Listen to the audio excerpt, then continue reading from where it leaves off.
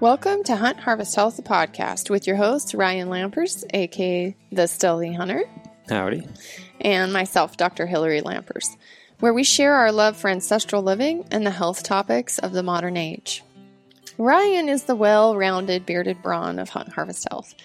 His knowledge of backcountry adventure, western hunting, and our household status as garden guru and super dad really defines our gut stealthy lifestyle. And Doc Hillary is definitely the brains and beauty behind all of this. She kind of makes everything happen, as I have zero technical skills. Hill is just a wealth of knowledge in all things medicine and nutrition, which not only keep our family healthy, but they help me stay strong in all my mountain adventures.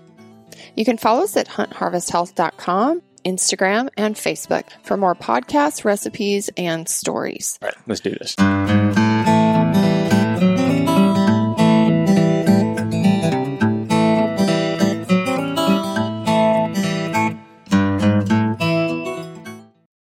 Howdy, folks. Welcome back.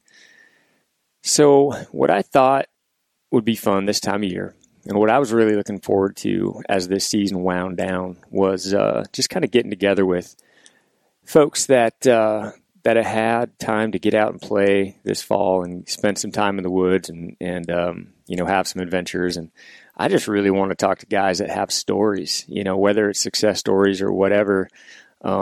We all have, you come out of a hunting season, you all got these stories and you want to tell them and share them with people. And so I get to sit down with a buddy of mine, John Gabriel. John had a handful of tags this year and he was really excited. I talked to him quite a bit before the season, and he had just some phenomenal trips lined out. He had a goat hunt. He had a moose hunt with his father. As always, he has his whitetail hunt.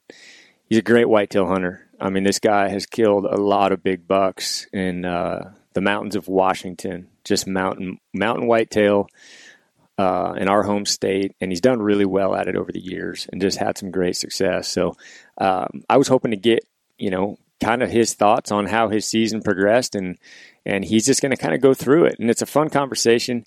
It's a long podcast. John is really good at telling stories, and he goes in real detail, and he's really, in depth as far as explaining every step of the way, which is super cool.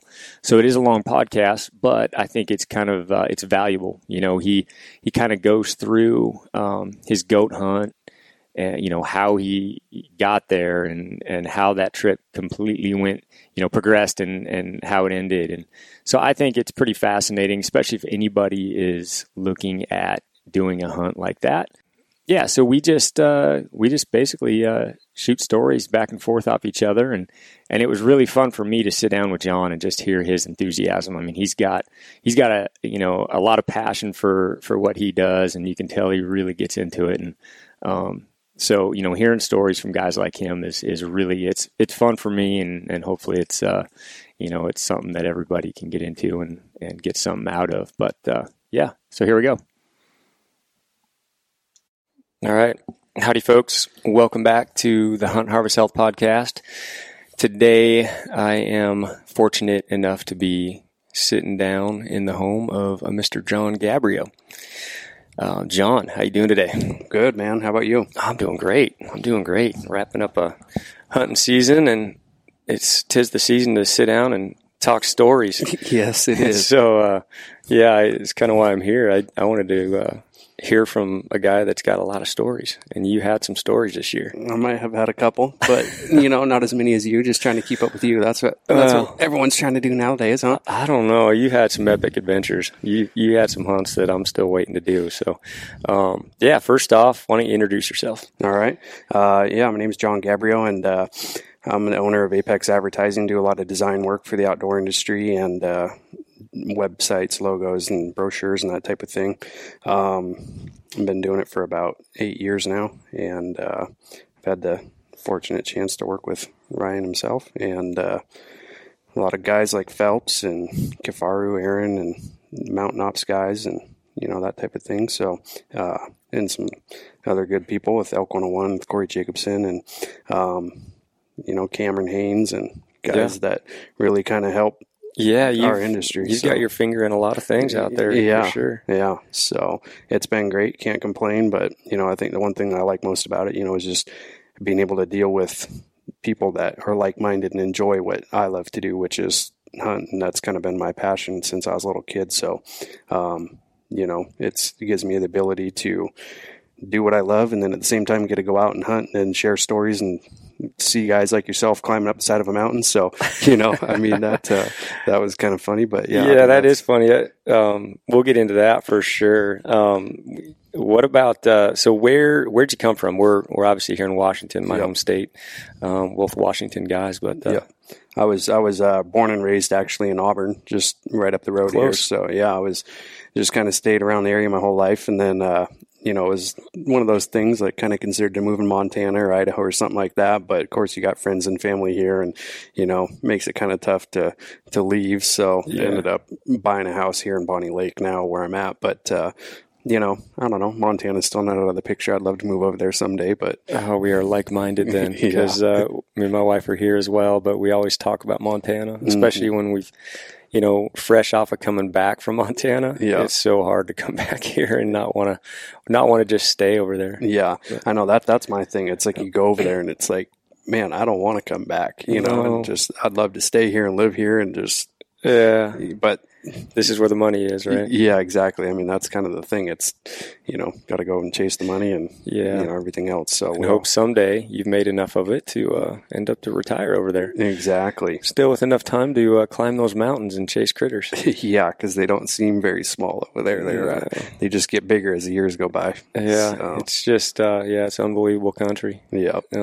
Both of us were fortunate enough to hunt over there this year as well. So absolutely. Well, we met... We met a while back. I don't even remember where exactly we met, but I've seen you at some shoots, Mountain Challenge, and we kind of talked this year prior to we both drew Washington Spring Bear Tag. Yep. And so we were kind of there at the same time. Yep. In fact, you saw me before I saw you. Yeah. Yeah, that was kind of funny. We had talked about, when we were both going down there, we were kind of going about the same weekend there to go and hike in, and we kind of told each other where our game plan was of where we were both thinking about going so we didn't run into each other. Yeah. And our plan was I went with Nick Schmidt there and his buddy Cody Shriver, and we had planned to go up a little higher and hit the snow line and hike in, and that all sounded fine and dandy until we got up there, and the snow line was a lot farther down than we thought it was. Yeah. So the hike in got a lot longer, but especially with brand new boots. But anyways, so then we came out and went down a little lower after we spent a day and a half in there and seen some bears, and we were sitting on this ridge glassing, and Nick looked across the ridge and was like, there's a guy sitting on a rock over there. And, of course, we're all throwing up our binos and spotters and everything and looking, and at the time we didn't think about it, but here you are sitting on a rock and with your boots off, enjoying the sun. And so it was hot out, and I had a brand new pair of leather boots. They were warm. Yeah. I was taking them off on occasion just to keep my feet from getting too sweaty. Yeah. But I was down in that hole, I guess. That's funny because I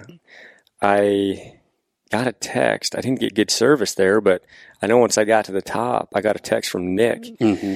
It's like, oh, Nick. And he's like, I can't remember what the text said exactly. It was something like, put your boots back on. Yeah. And I was like, what? What's that? I don't even know what that's about. Yeah. But I was reading it, and I had my boots off. Well, you guys were glassing from across the way. I think you guys didn't know who it was until you saw my hippie hair. Yeah. Probably blowing in the wind. It was just luscious locks just blowing in the wind. Yeah. Picturesque down there sitting on a rock. And I think put it together, that was me down there. Yeah. But that was funny. And then, of course, I'm paranoid. I got eyeballs up on the ridge watching me, watching my every move. I think the dead giveaway for us was when you stood up and put your boots on, and you went up the hill at about Mach 5, and we realized that there was no one else in the Northwest that could cover so much ground, and we were like, "That's got to be Lampers." So that was funny. That was a big mountain. That country, man. I mean, that's some not just steep, but the footing is bad. The rocks under the yellow grass. Oh yeah. Gosh, that was, ankle breakers.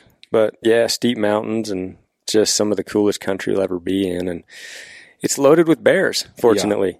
Yeah. There are quite a few bears in there. I mean, you get in the right spot at the right time, and it almost seems like you got to shoo them off. You know, you just, there's one, there's another. And it's kind of, one of those things that you're fortunate enough to be hunting in a good spot where you have to pick through a few, to really kind of maybe find one that you'd like to harvest, a big old boar. Yeah, something special. That's the cool thing about it. You don't have to shoot the first one you see. Obviously, that was a spring hunt, so it was just mostly getting on those peaks and those glassing spots and glassing them up. Yeah, finding them, seeing if it was worth going after, and going for it. And hopefully you could get there before it gets dark. Yeah, exactly. But covering that much ground, it makes it a little tough to cross some of those draws and get up there. But so we kind of had that, and then we left you. We went back home, and I think you stayed for a few more days after that, didn't you? I did, yeah.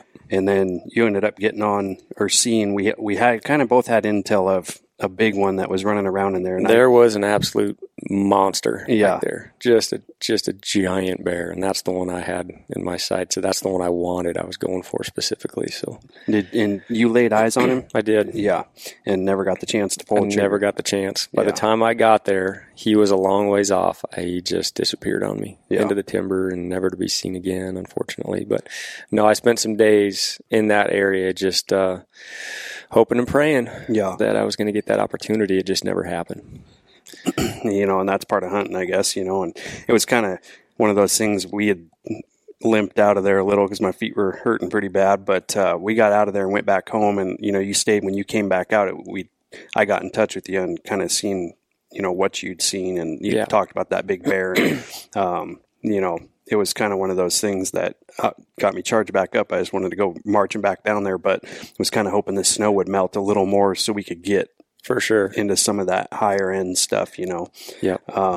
We kind of came at it in different directions. I came from the bottom, worked my way up, and you guys were kind of starting at the top and working your way down into those holes. Yeah. And it seemed like at the time, because the season opens earlier, in April, and it seems like some of those gung-ho guys, they really get in the bottom, and they're doing really well in that bottom end. Yep. And then as the snow starts melting, those bears kind of follow that snow line up, and then that was our thought. We were trying to get up higher to catch them moving up. Right. And but it was kind of weird. It was like they were up there, but at the same time, there wasn't a lot of like green upper onions yet that were really popping, and we kind of had that like stall and it melting off. Yeah, and there was definitely a level there where the onions were. Yeah, it seemed like at that time it was like mid mountain. Mm-hmm. There was just piles of them, and then really just faded, nothing up top. Yeah, and that was kind of what we had ran into, and so that's why we decided to wait a few more weeks, and then we wanted to try the other end of the unit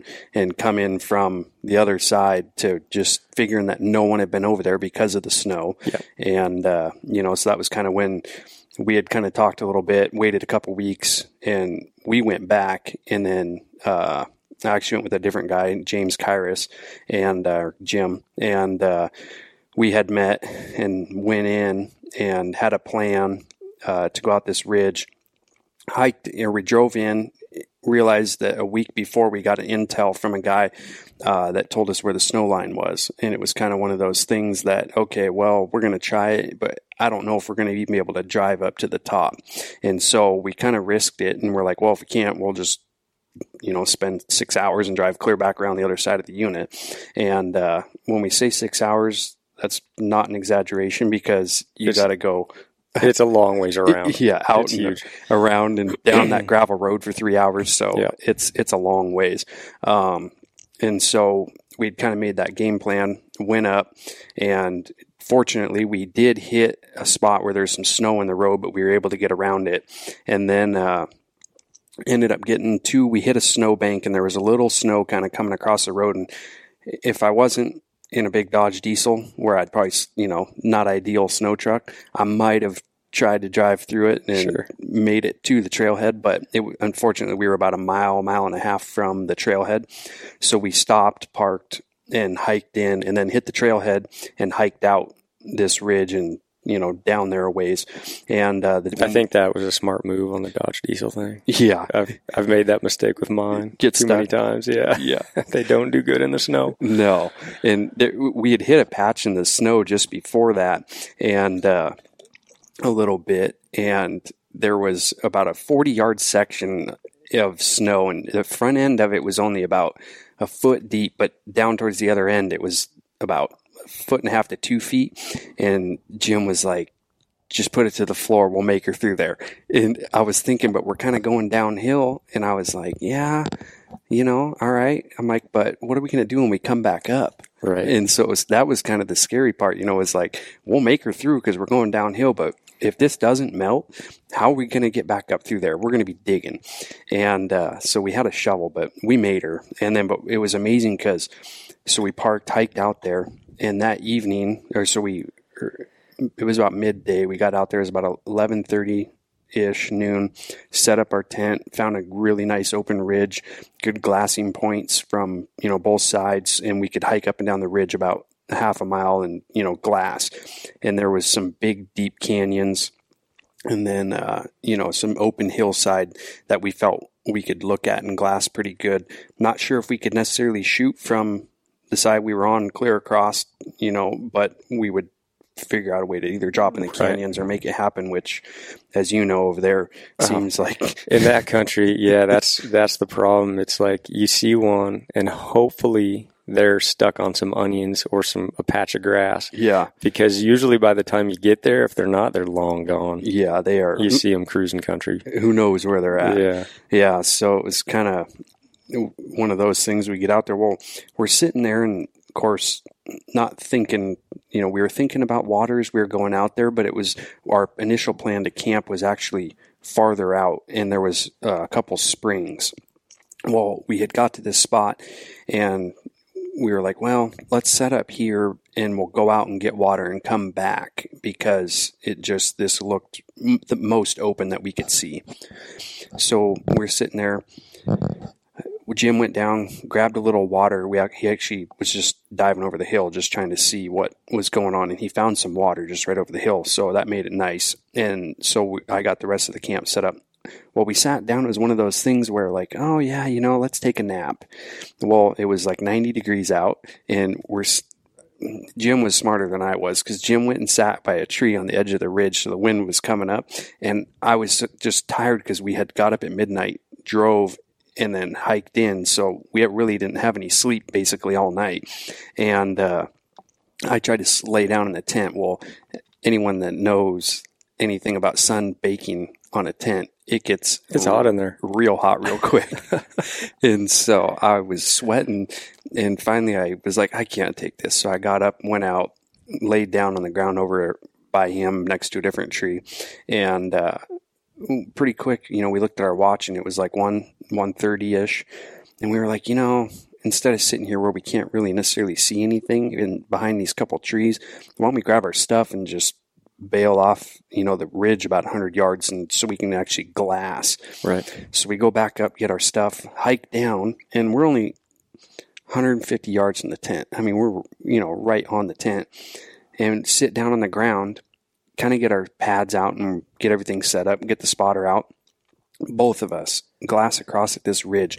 And it's one of those where it's kind of, the upper end is pretty grassy, and then it came down into some timber, and then it had the few openings in the timber, but it was that thick brush, right, that just notorious over there. You get in some of those draws and it's just super thick. You can't see 5 feet. The brush is 10 feet tall, and it looks like it's a foot tall from when you're looking where over you're there. glassing at. Yeah.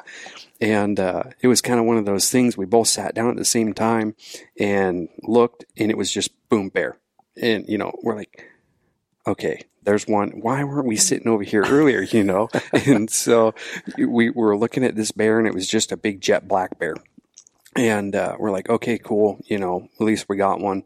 So then instantly we're both trying to figure out, how are we going to shoot this thing? Because it, as you said, it's clear across over there. We're at this point probably about 1,200 yards, which most guys, if they have one of those big long range cannons, they're probably just going to dial up and send one. Sure. And I don't, and I didn't really feel like, to me, I'm the type of hunter that I just want to try to get as close as I can.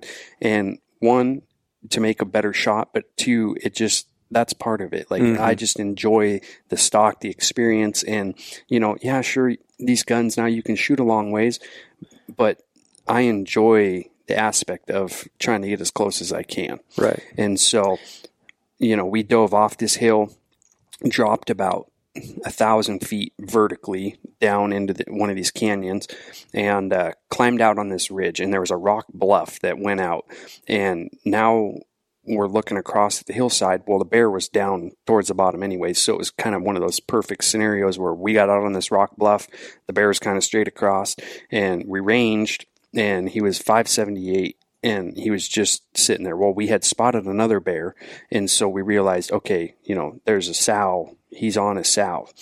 Well, as you know, when they're rutting, they're following those sows, so you got a pretty good chance that he's not going to move too far. Sure, yeah. It's like a deer or an elk. When they're in the rut, they're focused.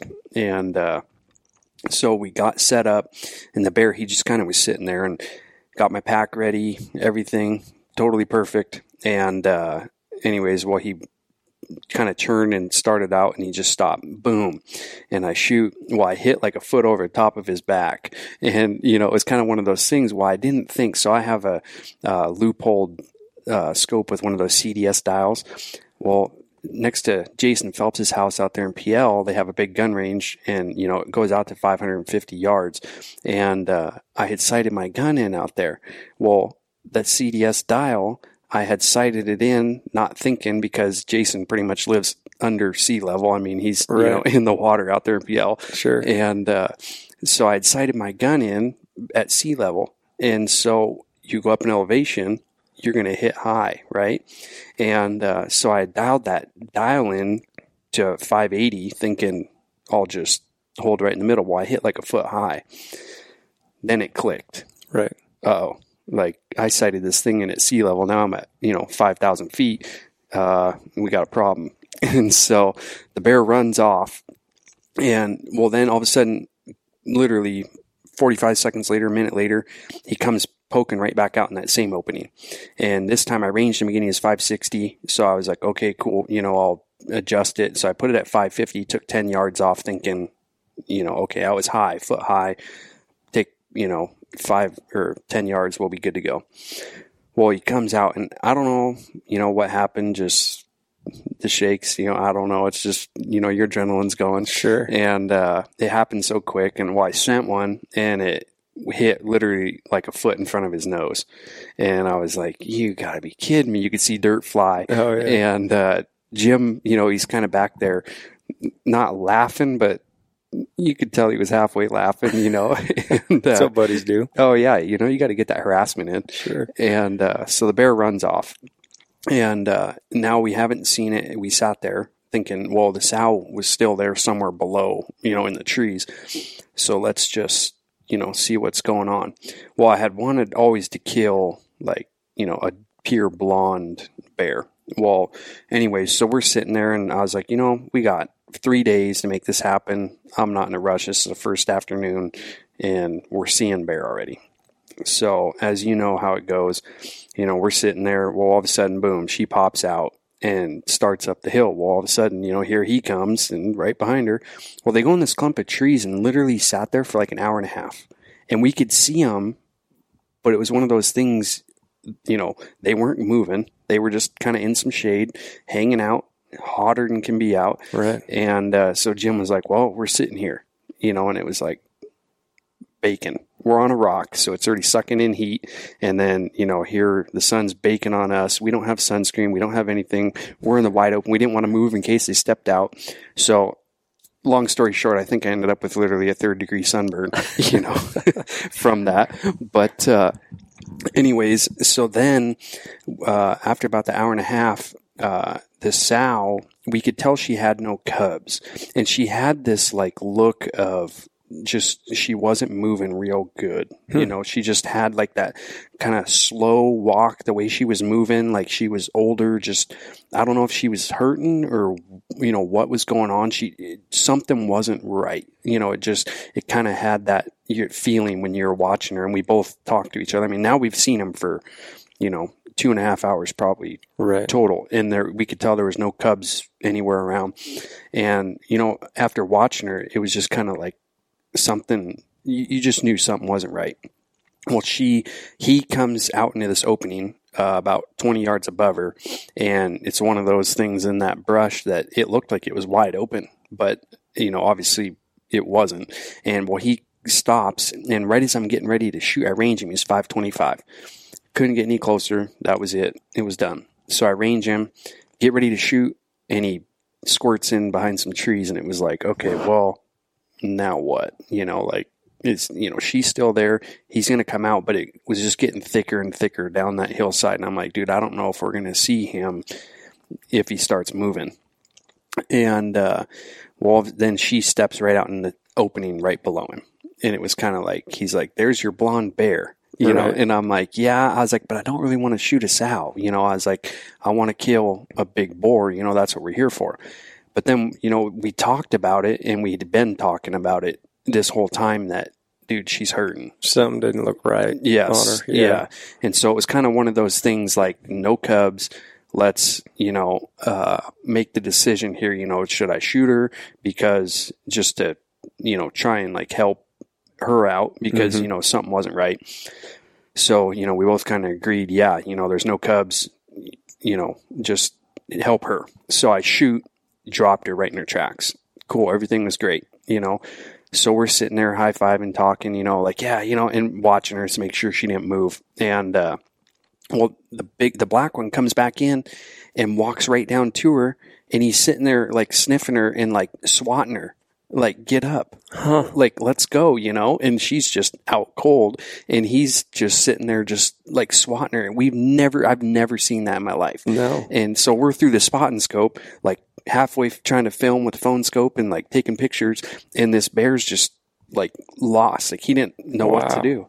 And so it was kind of cool to see that. Well, every time as it happens, all of a sudden he takes off running.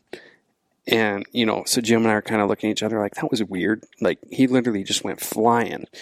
And we look up, and here steps out this just giant, this big old slob of a bear. Cinnamon-colored bear.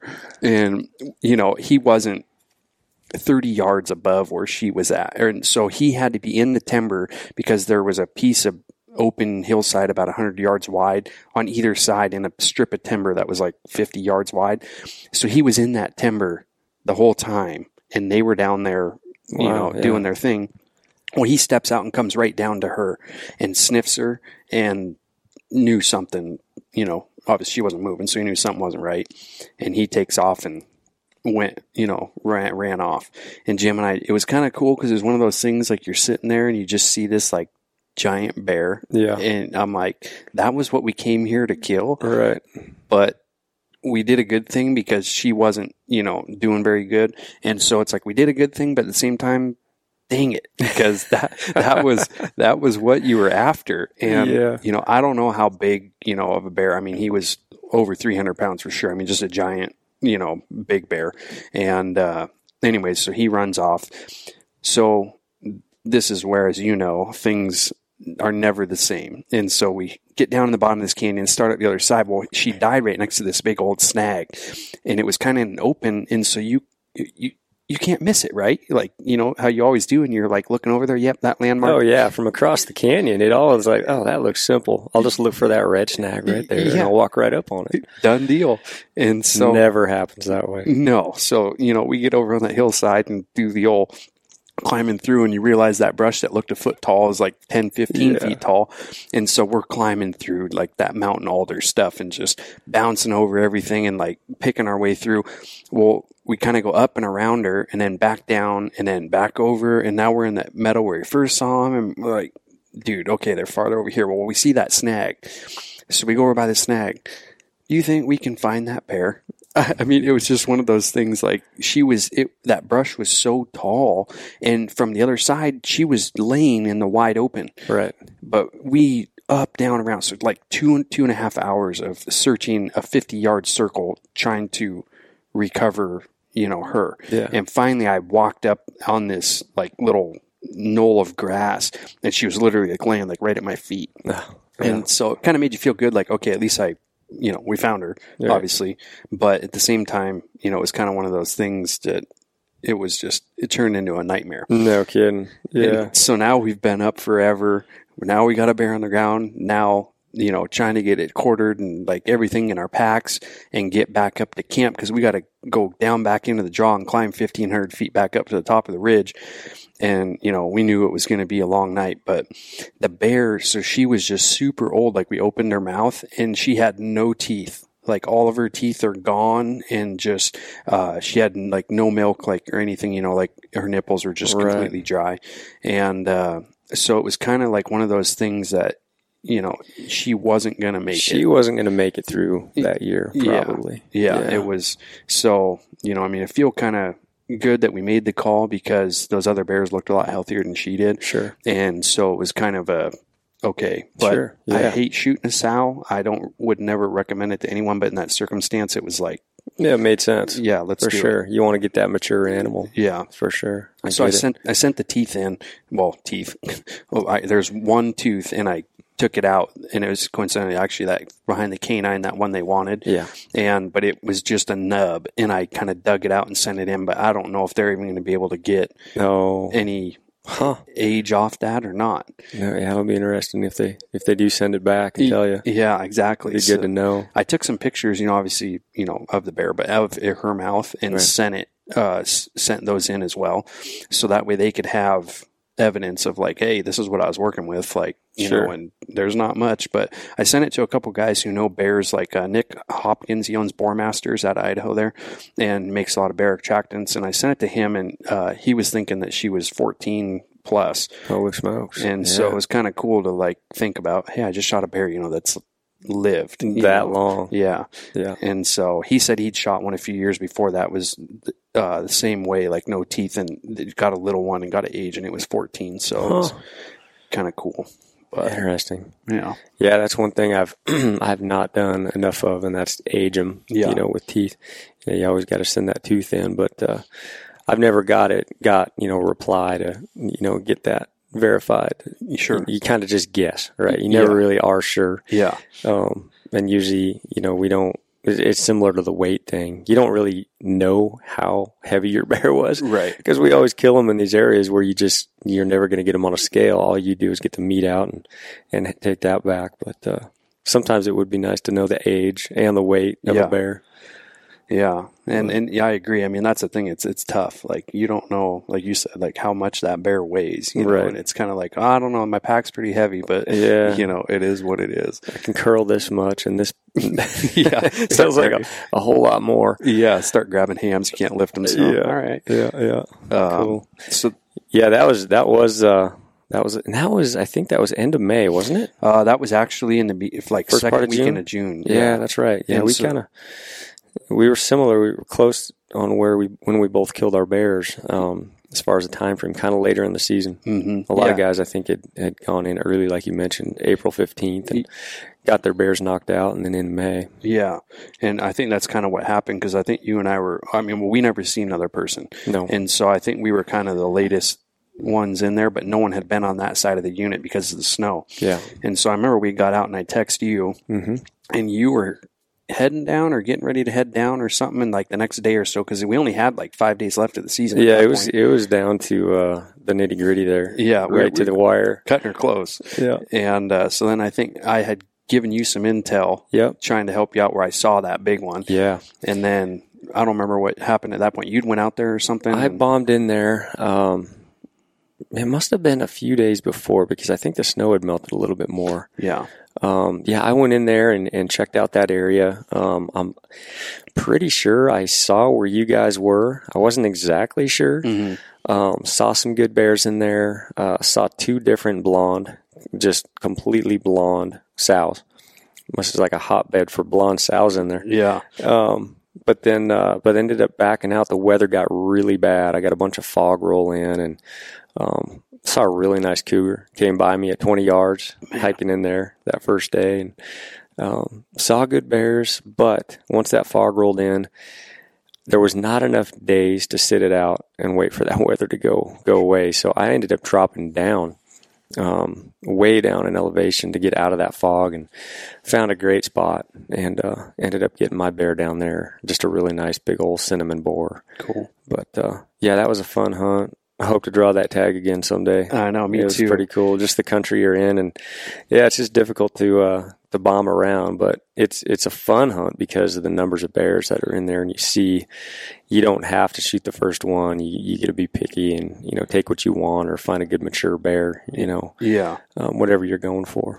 Yeah, I think that was kind of like you said, like our thing, like when we had went over on our first trip, the first evening we saw 4 bears, you know, and so it was kind of like, oh man, things are looking up. We got 4 spotted, you know, and we actually saw this sow with a little, tiny cub, and it was kind of cool. It started pouring rain, and she sat down on her hind legs and was just, you know, sitting like bears do, and she's kind of straight up, and this cub came in and just walked out and just sat down right in her lap, and so she's like holding it with her front legs. Oh yeah. And Nick took some pictures of it, and it was kind of cool to just see, you know, a mom taking care of her little cub, you know, like that, and just watching it.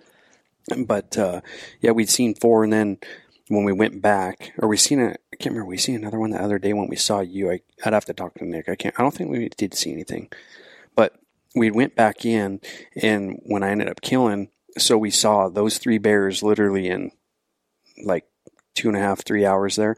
Well, then we get over there and we're getting my bear and look back on the rock that I shot from, and literally right below the rock where I shot from, like another cinnamon colored bear walked out and walked right under that rock. Jeez. And so it was kind of cool. It was like we saw 4 bears in like 4 hours, and, you know, it was like, hey, this worked out pretty good, you know. Pretty good little zone right there. Yeah. Yeah. And so sure. It is kind of amazing though. Like a lot of guys wouldn't think about how many bear are truly kind of running around, you know. Oh yeah. Yeah, you get in those mountains a little bit later in the season, summer, and you know, you don't see nearly as many as you see at that time of year. But yeah, there's a pile of bears in there. Yeah. There's good elk numbers in there too. Yeah, so I was going to say keeps them that keeps them fat and happy. Keeps them happy, but yeah, I mean, that obviously is a spot where I'd love to go in and hunt some bulls, but it seems like drawing a tag is tough. Yeah, I know. Once in my lifetime, I'd like to draw a tag in there. Mm-hmm. I'm not counting on it. Yeah. I'll just keep hunting other spots and hope for the best, but someday, hopefully. I'm with you. But so that was springtime. Shoot, we did that, and then I think I know my next hunt, I was down in Nevada chasing muleys, but I think you were telling me about a hunt you had for goats. Yep. Let's hear about it. Yeah, so at that time, you were going to Nevada for muleys, and I'd had this hunt for mountain goats up in northern BC, so it was, you know, kind of by the Yukon. I mean, it wasn't just in BC. I mean, we were up there a ways, and I had that hunt planned for kind of about 1.5 years, and the outfitter I went with, North River Outfitting, Ron Nemechek and Maria Origoni, I'll probably pronounce that wrong, but they... I had actually worked on a website for them and did a bunch of stuff for them. And it was kind of one of those things that I'd always wanted to chase goats. And so mountain goats. So you'd never hunted goats before? Never have? Never. Probably putting in like I am here in Washington, and someday, maybe. Hopefully, who knows? You know, it's like I have 19 points, and it's kind of one of those things I'm like, I just write that off. You know, I'll never get it. Yeah, I'm with you. Goats is one of those bucket list animals for me. You know, obviously I put in for moose, sheep, goat, like everybody else is in their home state. Yep. Don't expect to draw it, but something about goats, I've always wanted to go chase them, and I just hope to someday. BC might be my only option. Yeah. If I don't ever draw here. Yeah, you got to at least get up there and chase them somehow. You know, and that was my feeling. You know, was like, I don't know if I'm ever going to draw a tag here in Washington. Right. And so backing up to that story a little bit about it. So my dad, that was like his favorite animal to chase, hands down, was a goat. And he grew up in Enumclaw here, and always spent a ton of time up by Crystal Mountain and Crowell Pass and all that area up there back in the day, which that all burned up this summer, unfortunately. But he had chased goats around up there. So between himself, his stepdad, and his hunting partner, they had drawn 11 goat tags here in Washington. Whoa. And so it was kind of cool to, you know, for him, he loved to chase them. They drew all those tags. So how old is he now? My dad just turned 70 this year. And when was he hunting all those? When was that? Back in like the 70s and 80s. Okay. Yeah. So before we went to our once in a lifetime draw, Right. you know, Yep. and, but at that time too, you know, it's kind of one of those things that compounds were kind of just coming on the market, but they weren't a big thing. And so my dad always shot a recurve. Well, he shoots one and then, went out and hunted his first time with a recurve, didn't get one, and drew again a few years later.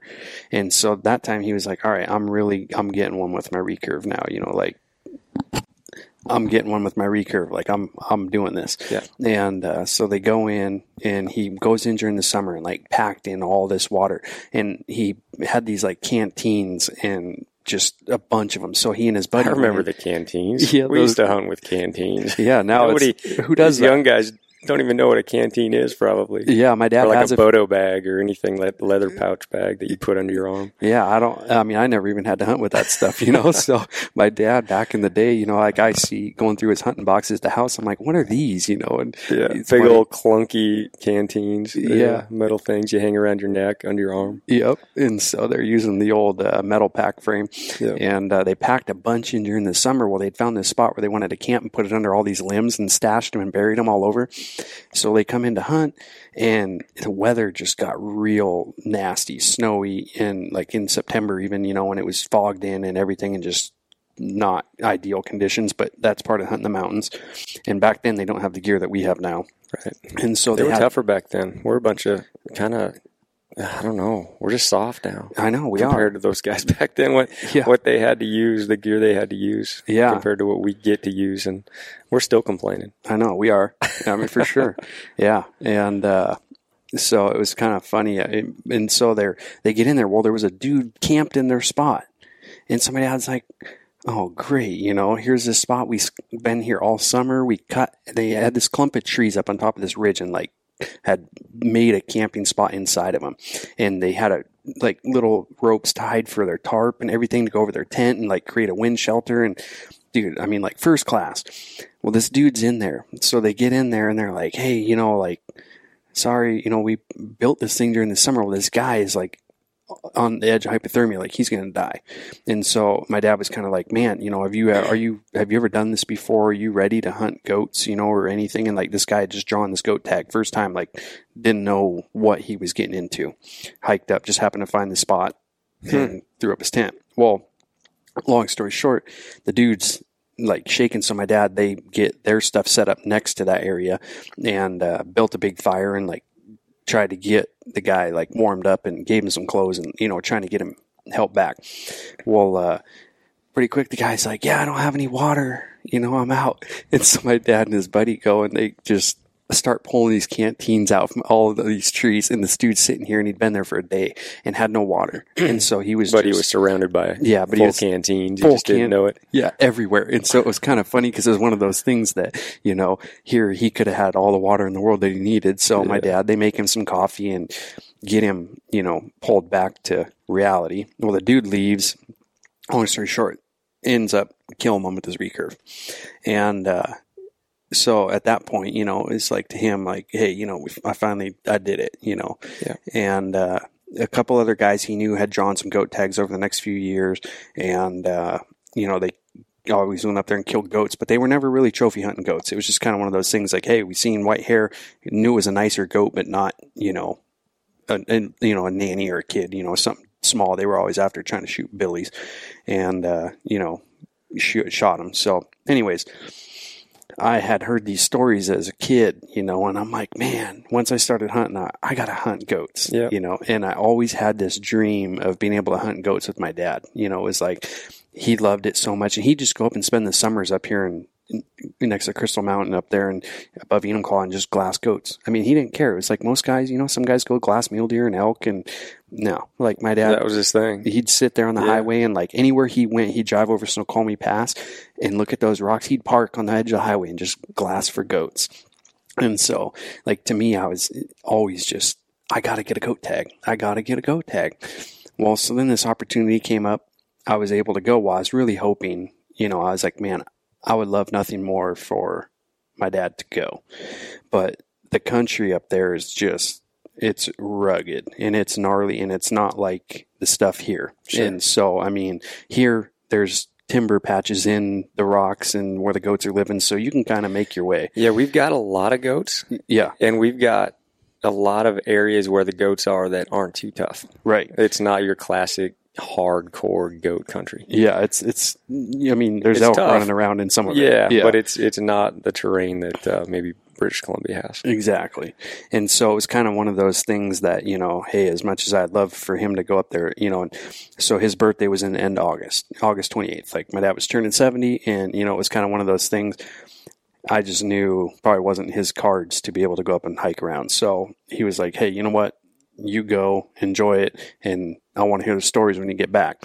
Well, so the thing is like my goat hunt actually fell on his 70th birthday. And so the outfitter, I was supposed to go up there around the 27th, I think is when I was supposed to get there and then fly in. And so they asked me a few days prior, and that was like a Tuesday. So it was like that week before, they were like, hey, do you want to come up a few days early? I'm like, well, yeah, shoot. Heck, I'll drive up there. And so I was driving. So a lot of people they drive up to Smithers, and then they fly in on a big one of those. It's a wheel plane, but it's like a bigger one. Or I forgot what they called it, but it's like a beaver, but bigger. Okay. Otter? Yeah, an otter, maybe, yeah. And so it was pretty big, though. So everyone flies in from there, and they actually have an airstrip built out in the middle of nowhere at their like lodge. Okay. And so everyone was supposed to fly in. Well, I drove clear up to this town of Tatoga Lake, and I'm telling you, like, it's on the Cassiar Highway, and you're headed to the Yukon. And basically, you leave Smithers and start up there, and it turns into that, oh, next fuel is, 180 kilometers. And so, at the time I'm thinking, better make sure the tank's topped off, And there was literally no towns, no nothing. It's just, you're driving, and got to be a pretty cool drive, right? It was. And so, and the thing that threw me off, is like everything's in kilometers up there. And so, like, when I first got into Canada, it was actually kind of funny. I text Jason and Charlie, and I was like, guys, you're not going to believe this. I was like, dude, diesel up here, it was like 97 cents or something. Like, I had figured it out after the conversion. Well, not thinking that it was in liters and not gallons. Right. And so I like pull into the gas station while I fill up, and I'm like, dude, this isn't adding up right. So it just keeps like filling and filling and filling. And I look, and it's like 80 something dollars. And I was like, well, that seems about what it should be. But then I like calculated out, and I was like, dude, it's like $3.30 a gallon, not thinking it was in liters.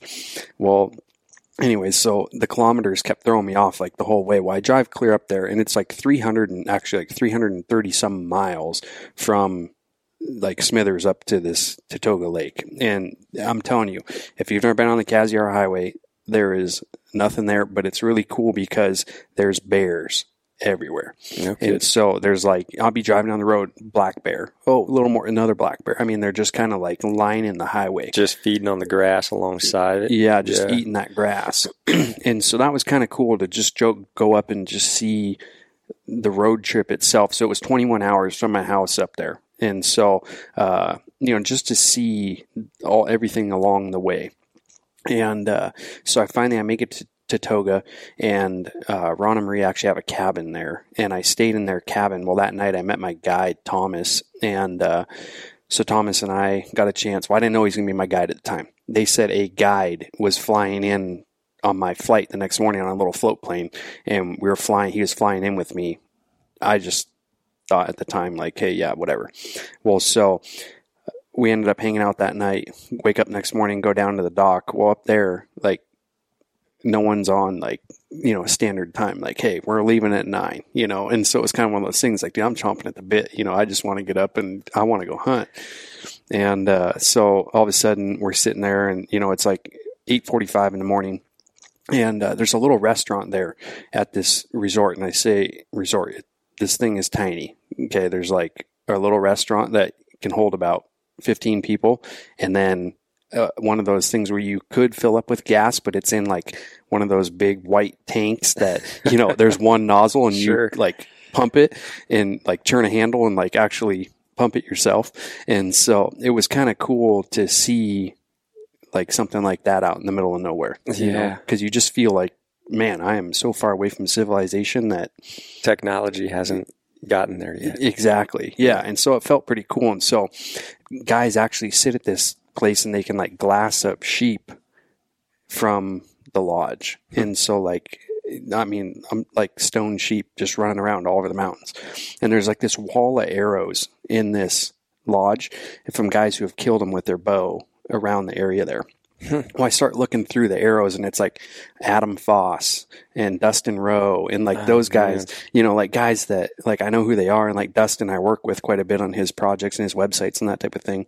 And so I was like, man, Dustin's arrow, you know? And so it was, so what do they do? Are they just leaving the used arrow, writing their name on it? Yeah. So they have like a little tag and they like tape it to these arrows. Yeah. And so it says like what year and then how far the shot if they knew, and then how big their stone sheep was. Oh, no kidding. And so it's like cool. There's, I mean, I took pictures of it and there's like just a wall of arrows. And there's probably, I don't know, it went back to like the 90s.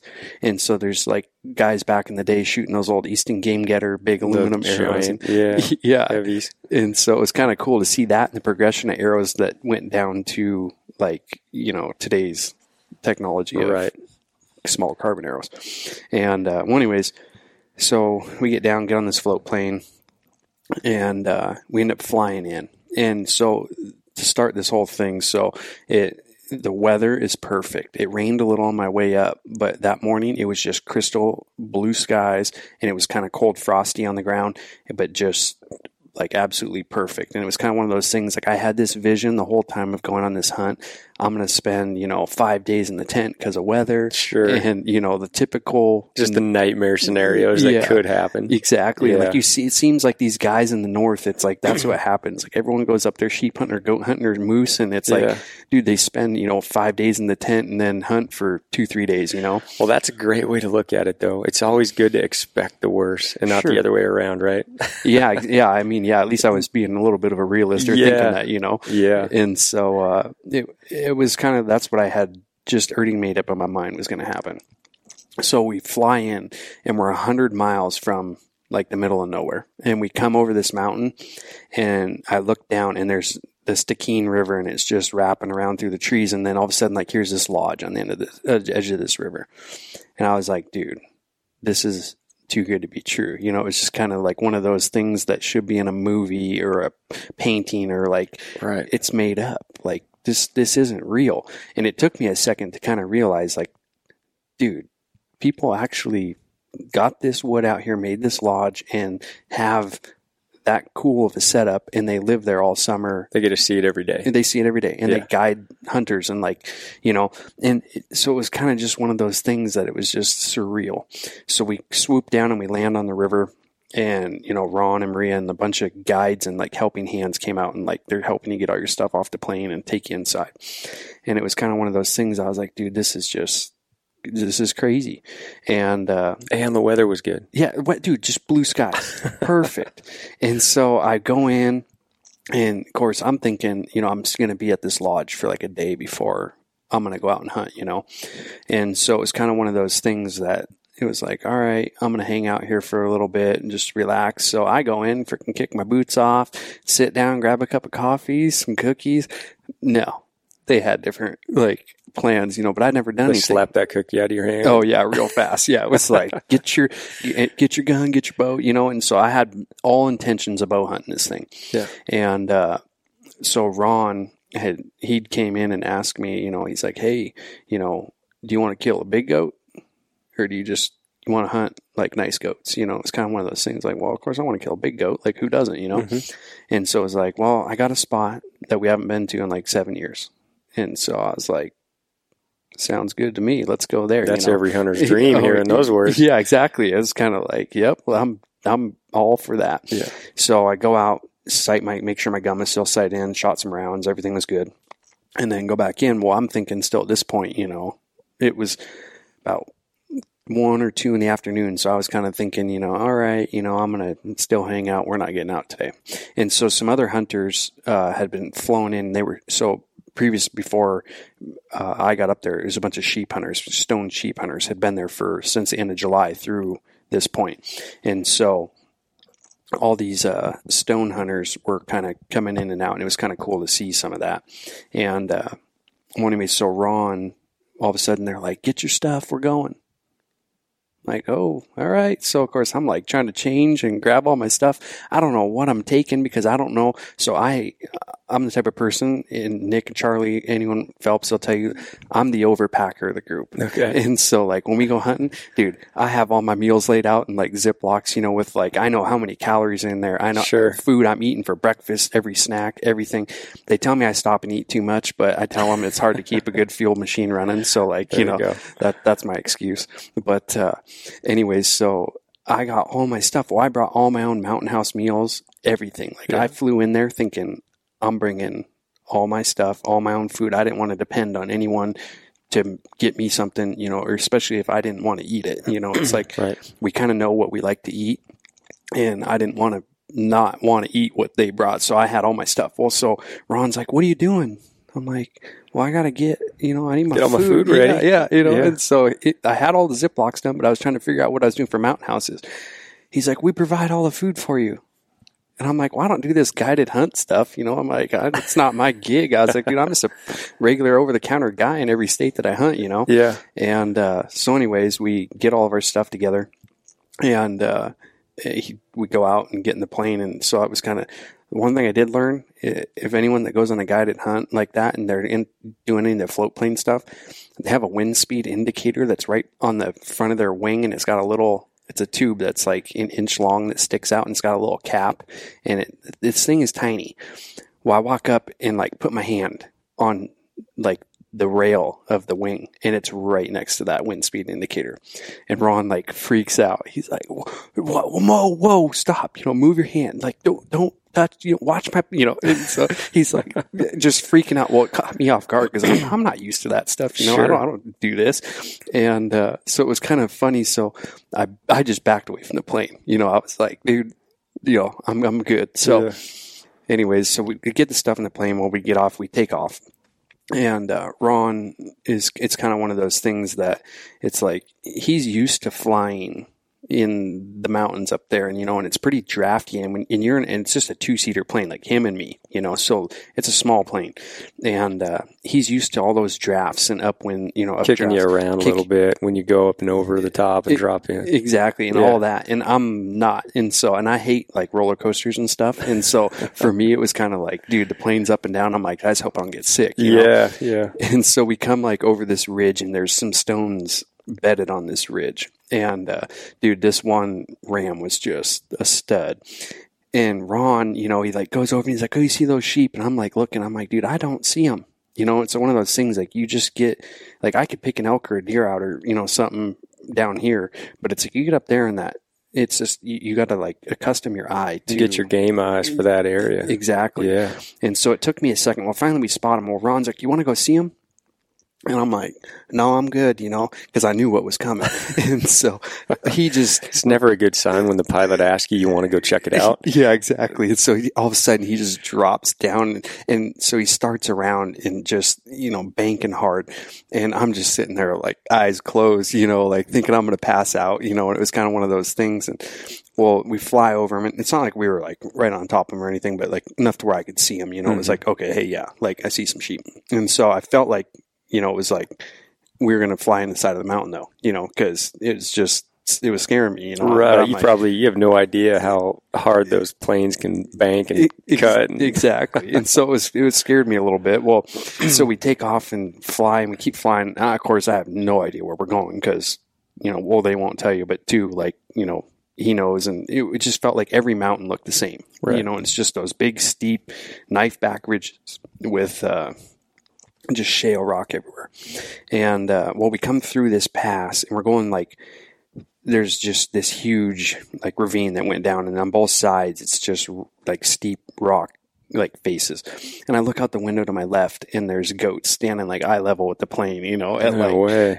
and we're about I don't know, out each side of the wing. It felt like it was like 15 feet because, you know, we're flying through this valley, but I'm sure it was more like 100 yards, 80 to 100 yards. Sure. And so I'm like looking at these goats, you know, and he's like, what do you think? And I'm like, yeah, I was like, that's, you know, pretty cool. I was like, are we hunting around here? And he's like, no, not really.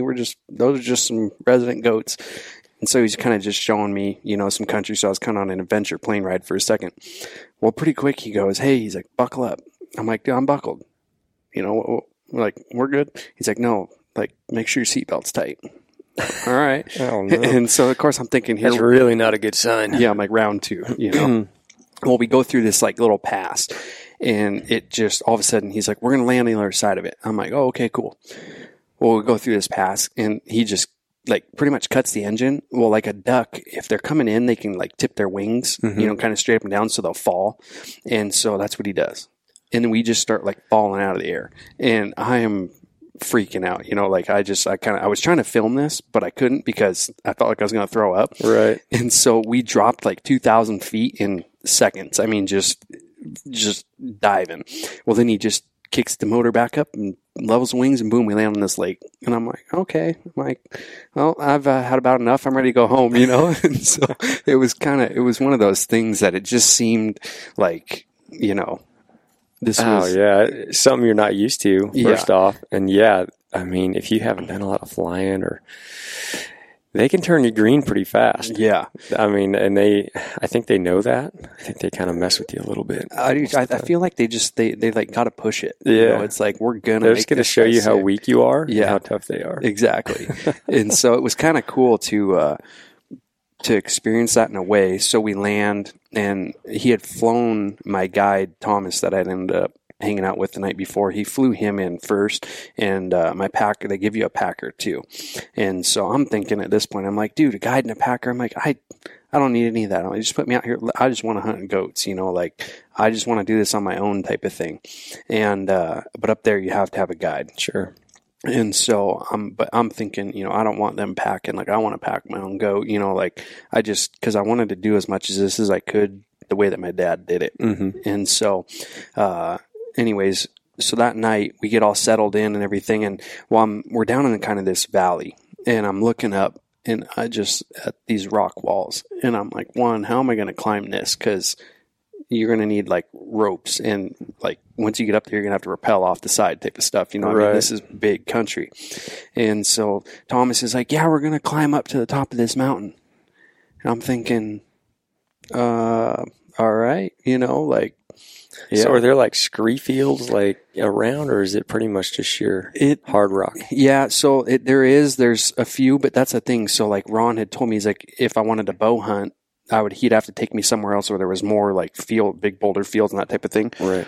But if hunting this spot, I'd have to take a rifle because it literally was just so straight up and down, and these goats live up in those big rock faces that he's like, you're not getting close enough with a bow. He's like, because if you come over the top, he's like, it's going to be 100 yards plus straight down before you'll get to where the goats are living. Right. And he's like, you can't come up from underneath of them. So he's like, you're just not shooting it with a bow. And so that was part of the thing with taking the gun. But the other thing is, so this one spot, it was kind of a boulder field-ish, and then you get up towards the top of it, though, and I mean, it just all of a sudden it's just straight rock face. But it's weird. It's like those goats walk on that stuff like, oh, it's unreal. Yeah, it doesn't make sense. I know. I'm like, how do they do that? You know, it makes zero sense on how they don't fall off. Yeah, you know, or if they do, it seems like seems like this shit every time they go up there. But yeah. It's like a very fluky thing when they actually do fall off and lose their balance. Exactly.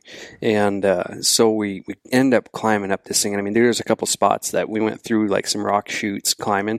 And I don't know how far we actually climbed, probably, 2,500 feet, you know, but like just straight up type of thing.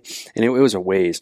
So we get up there, and there was a couple chutes that we went through, and it was like hand my gun up type of thing, and like one guy first and the next guy like grab your hand and like pull you up, and like we kind of altered getting up there. Well, we get set up on top of this thing, and this whole time it's just like bluebird skies. And I'm thinking, dude, like I might actually get a chance to hunt, you know? And so it was kind of cool to... Now, how many days had you allotted yourself for this? 10. 10 days. Yeah. So I had a long time, you know, I was like, I'm not in a hurry to you know, kill one. Like I'm expecting weather, you know, yeah, like you said. Exactly. So I'm thinking sit in a tent for 5, I might hunt for 5, you know, right. Or combination thereof. And so we're sitting on this big rock outcropping, and I'm looking down in this valley, and it was just kind of one of those things that it was kind of like hit me that I was actually there. Like I'm getting ready I'm going to hunt some goats. Well, of course, as we always think, there should be goats standing everywhere, and there's no goats.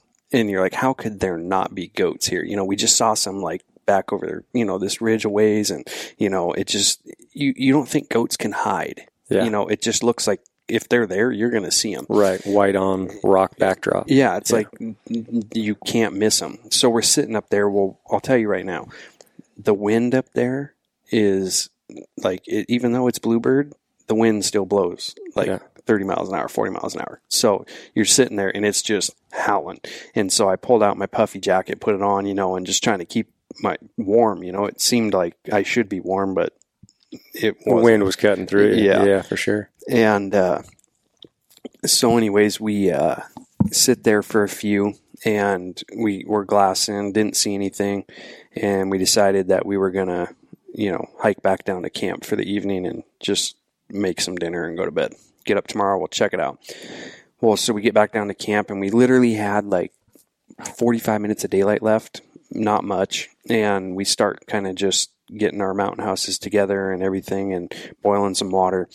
And Thomas looks up across this canyon way up in this draw, and all of a sudden he's like, there's some goats. And, you know, it's kind of one of those things I'm like, like, don't see them, but yeah, you know. So finally I grabbed my binoculars because he was seeing them with the naked eye, and I, you know, it was one of those things like I couldn't. So I get my binoculars, look, boom, here come these 3 goats piling over the ridge, and it was a nanny and a kid, and like another just yearling. Couldn't tell what it was, and well, they feed down and they start feeding right towards our tents, and I mean, when I say they're like a ways off, they're a long ways off. And they work their way all the way right down. And I'm thinking it's going to take them hours. Yeah. And goats kind of, when they're coming for water, like they fly off the hill. And so they came flying right down into this meadow and like heading right for us. And I'm like, dude, that's kind of cool. You know, like we're seeing some goats now, you know. And then they turned and walked off kind of down this big draw, this big valley, like headed, I don't know where they were going, but they were heading down. Well, then we're looking up this draw and up on that huge rock face, and all of a sudden, here's a goat standing right out in the middle of it. And you're like, how did we not see that thing from being up on top and, you know, just popping out of the woodwork? Well, we get the spotter out and get it on him, and you could just tell instantly, like, dude, this is just a big goat. And so just huge body, big swayed back, and a lot of those like bigger billies will get a big sway in their back, and they're kind of more yellowish. Like other goats are like white, but the big billies are kind of yellow. And anyways, so we're looking at this goat. Well, then another one comes out behind it, and they're about 200 yards apart, and we're looking at that one, and it was kind of like, dude, that's a good goat too. But you could tell he was a little younger, but I think he actually might have had a little longer horns because his horns kind of they swept back pretty good. And so we're looking at these 2 goats, and of course it's getting kind of dark. And, well, they start feeding down the hill, and it was like one of those things like Thomas is like, dude, you want to go after him? And I'm like, we have like 15 minutes, you know? Right, and it was like, I was like, no, you know, we should probably just go in the morning. They're there. They'll be around. Well, I didn't know that because I haven't really hunted goats much, but goats don't just stay there, you know, like they move. And so we went to bed, wake up next morning, and I don't think I really slept at all because I'm just dreaming about goats now. Wake up. Well, the guide's supposed to get up, and the packer, and make your coffee and your breakfast and everything. Dude, I'm like up, I'm making my coffee, breakfast, and I get everything, and like all of a sudden I'm like over at their tent, like, hey guys, you know, like, you up? And so, you know, they're what? You know, they're kind of getting up, you know. It was kind of one of those things. It's kind of funny. I'm like, all my breakfast, everything, you know. Sure. And they're like, oh, what do you want for breakfast? I ate it. You know, and so, I'm ready to go. Yeah, I'm ready. And so it's just kind of weird because when you're used to hunting with guys that, you know, usually hunt with like Phelps and those guys, they give me a bad time because they tell me I have to get up a half hour before them to eat. But I'm like, dude, I have to eat in the morning. Like, if I don't eat in the morning, like, does Jason not eat in the morning? Dude, I swear, like, the guy's like a rabbit. Like, he just nibbles, and it's just like a little bit of like a granola bar or something. And so, and Nick's the same way. Like, when we were hunting Idaho a couple years ago, and literally, dude, we're up and I'm making my breakfast, everything. They get out of bed 20, 30 minutes after I do, and they're up and ready. I don't know how they get dressed so fast. Like, they are up and they're ready to go, you know, and I'm sitting over here like, I'm ready, but like, I'm halfway ready, you know, because I'm thinking we still got a lot of time. Sure. And so I'm kind of eating and whatever. Well, anyways, so back to the goats. So I get all my stuff, and it starts getting daylight, and I'm thinking, you know, we should be hiking. That's just what we usually do. It's like, it's getting daylight, you're hiking somewhere. Sure. And they're kind of more in the, let's just sit here and let's glass first, you know. Well, so we glass back up, and I'm expecting to see those two goats still up on that hillside. Dude, they're not there. You're right. You know, and so it's like, all right, well, now what? Well, so we look down the canyon, and like a mile and a half away, and you can see like a white speck, like way up at the very top. And it was kind of one of those things like, I don't know how you're going to get to him. And if you do, you're going to shoot him, and he's going to fall like 1,500, 2,000 feet. And so it's like, you're going to have a busted up goat. And so we spot this goat, and we were like, yeah, that's got to be that same big one from last night. And so we take off down this canyon, headed that way, and glass him up, and we're looking, and yeah, it's a big goat. I mean, we could just tell, and we're like, all right, perfect, we're on him. Well, as hunting goes, you make this game plan. So we're going to hike like another mile down the end of this canyon and go up around the backside and come up over the top and try to shoot him, or hopefully get above him and shoot him, and hope that he was in a spot that he would just stay, or like not fall very far, like, or not shoot him, you know, if we couldn't recover him type of thing. Right. And so we take off walking and made this game plan. And it was kind of one of those deals that by the time we got there, it was going to be like evening. You know, it was going to be a long day and a long ways around. So we go like 300 yards, and I just happened to stop, and I look up to my left on the hill, and there's a goat standing there like 200 yards. And I was like, I'm like, all right. I'm like, that's looking pretty good. You know, he's all by himself, and he just had that like yellowish color, and just big, you could see a big suede back. Right. And the goat that we had seen the night before over there had a big chunk of gray on his neck. Like, he must have got from like some rocks or rubbing on some dirt or something. And it was kind of weird. I mean, we could see just his neck looked kind of funny. It was like grayish. So I'm looking at this goat at like a couple hundred yards. Well, it takes off running up the hill, of course, you know, I mean, because it sees us, and, you know, they're going to try to get away and get up in the rocks. So he takes off running, and he goes up into these rocks. Well, then he gets up on this big, like, kind of rock bench, and he just beds down. And I'm like, well, that's kind of weird. You know, I'm like, huh. And so we stop and get out my binos, and I'm looking at him, and Thomas, you know, is sitting there looking at him, and he's like, that's a pretty good goat. And I was like, yeah, he looks pretty nice. And so I grab my spotter, throw it on him because he's just laying down. Well, then it was kind of one of those things that, well, yeah, that's a real nice goat, you know? And so then it was like, dude, first morning, I don't know if I want this to happen. Like we just talked about. You know? It's like you prepare for so long. And I literally when Nick and I went on that bear hunt the first time, so I spend a lot of time in the gym, but I do a lot of weightlifting. Yeah. And Nick basically ran me into the ground because he's like this, you know, noodle, and he just goes. And so Nick's just an endurance guy. Yeah, I've heard he can climb. Yeah. I've heard he's a good hiker. Yeah, so he just goes. And so Nick kind of killed me the first time, let alone I had new boots, but at the same time, you know, I was not in endurance. Like I was good, strong, physical, but like my endurance sucks. So after that, Nick banned me to the stair stepper. So I was on the stair stepper for 2 weeks or 3 weeks until I went back on that bear hunt every day for like 45 minutes, just hammering. Yeah. And so I'm amazed how much it helped in 3 weeks, but I stayed on that all the way till my goat hunt. And I was on it 5-6 days a week, just hammering, wearing cardio. just heavy cardio. And stair stepper, on like 13, 14, just cooking and wearing a pack and with weight and just going. So when I get on this goat hunt, I'm thinking like, dude, nothing's stopping me, And so it was kind of one of those things when we climbed that mountain the night before, I was good to go. Yeah. But then now we're walking along, and as hunting would have it, it's like we're down, this goat's up on this hill, and I'm like, man, I put in all that work, and I'm going to shoot one and not have to really work at it. Work and climb after it, And so it's kind of like one of those things, though, like you've spent a lot of time on other hunts where you've spent, 7 to 10, 15 days and put in the work and put in the grind and the suck. Yeah. And never got some or got something, but it was like the last day. Yeah. And so it was kind of one of those things that it's like something's going to happen. Eventually hunting, it's going to happen easy, right. Or I say easy, but like quicker. And so we're looking at this goat. We start counting rings on this thing. And I'm like, okay, 1, 2, 3. And we can see like 6 rings. And Thomas is like, that's a good goat. He's like, most goats, if you can see that, he's like, they got a couple more rings right down at the base in their hair that you can't see. And so I didn't know that about goats though. So it was kind of one of those things where like, okay, so if you can see 6, he's probably 8, 9, somewhere in there. And that's what he was trying to tell me. And I'm thinking to myself, okay, he's 8.5 or 9. All right. But then it was like, how long is he? And so Thomas, we're trying to judge them by their ears. And so like 5 inches, 5.5 inch ears. So you like take that and put it on, see if you can double their ears, Right. And so we're like looking at this goat, and I was like, dude, I want to kill like a 9.5 inch goat. Like I'm up here, this is trophy goat country, or like no one's been in here.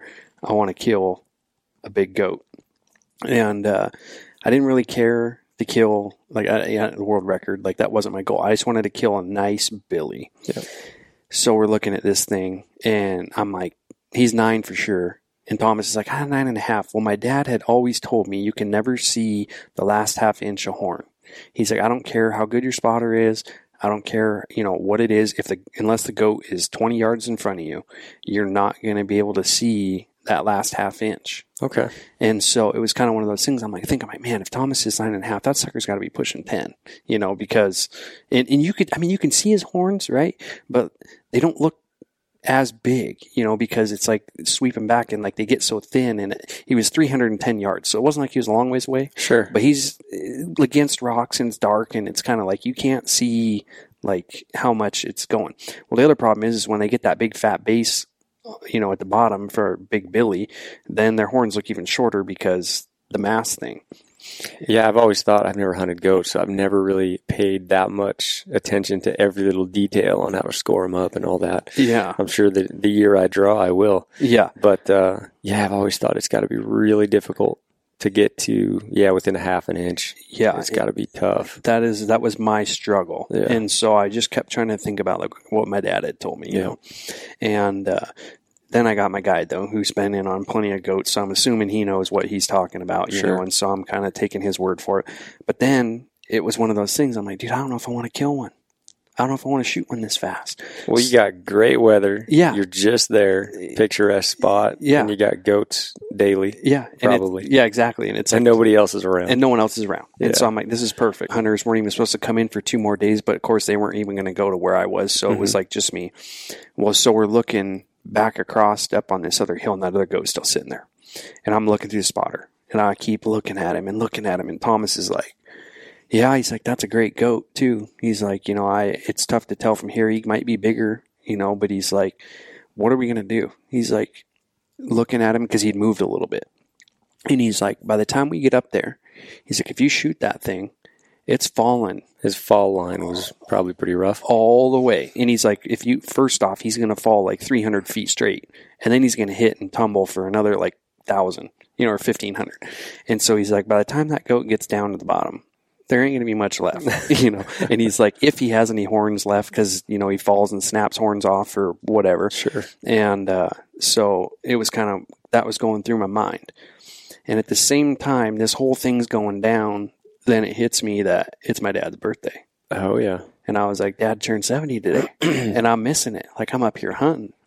And so I was like, dude, I got to kill a goat on his birthday, you know? And so as much as it was like the first day, I was like, what better thing than my dad turning 70, his favorite animal, and I kill a stud. Oh, man. Yeah, that's so cool. Yeah, for sure. So I get all settled in, and then I'm like looking, and then, of course, then it hits me again, dude, this first day. I don't know if I want to pull a trigger on this thing. And so we literally watched this goat for like half hour. And 20 minutes to a half hour. And finally, got the gun on it, you know, and then it stands up. It was kind of like one of those, well, I could have shot it laying down, but I would have had to kind of hit it in the neck. And I didn't really, it was just like, dude, he's going to stand up eventually. You might as well just wait and make sure you make a good shot in the cavity and, you know, call her good.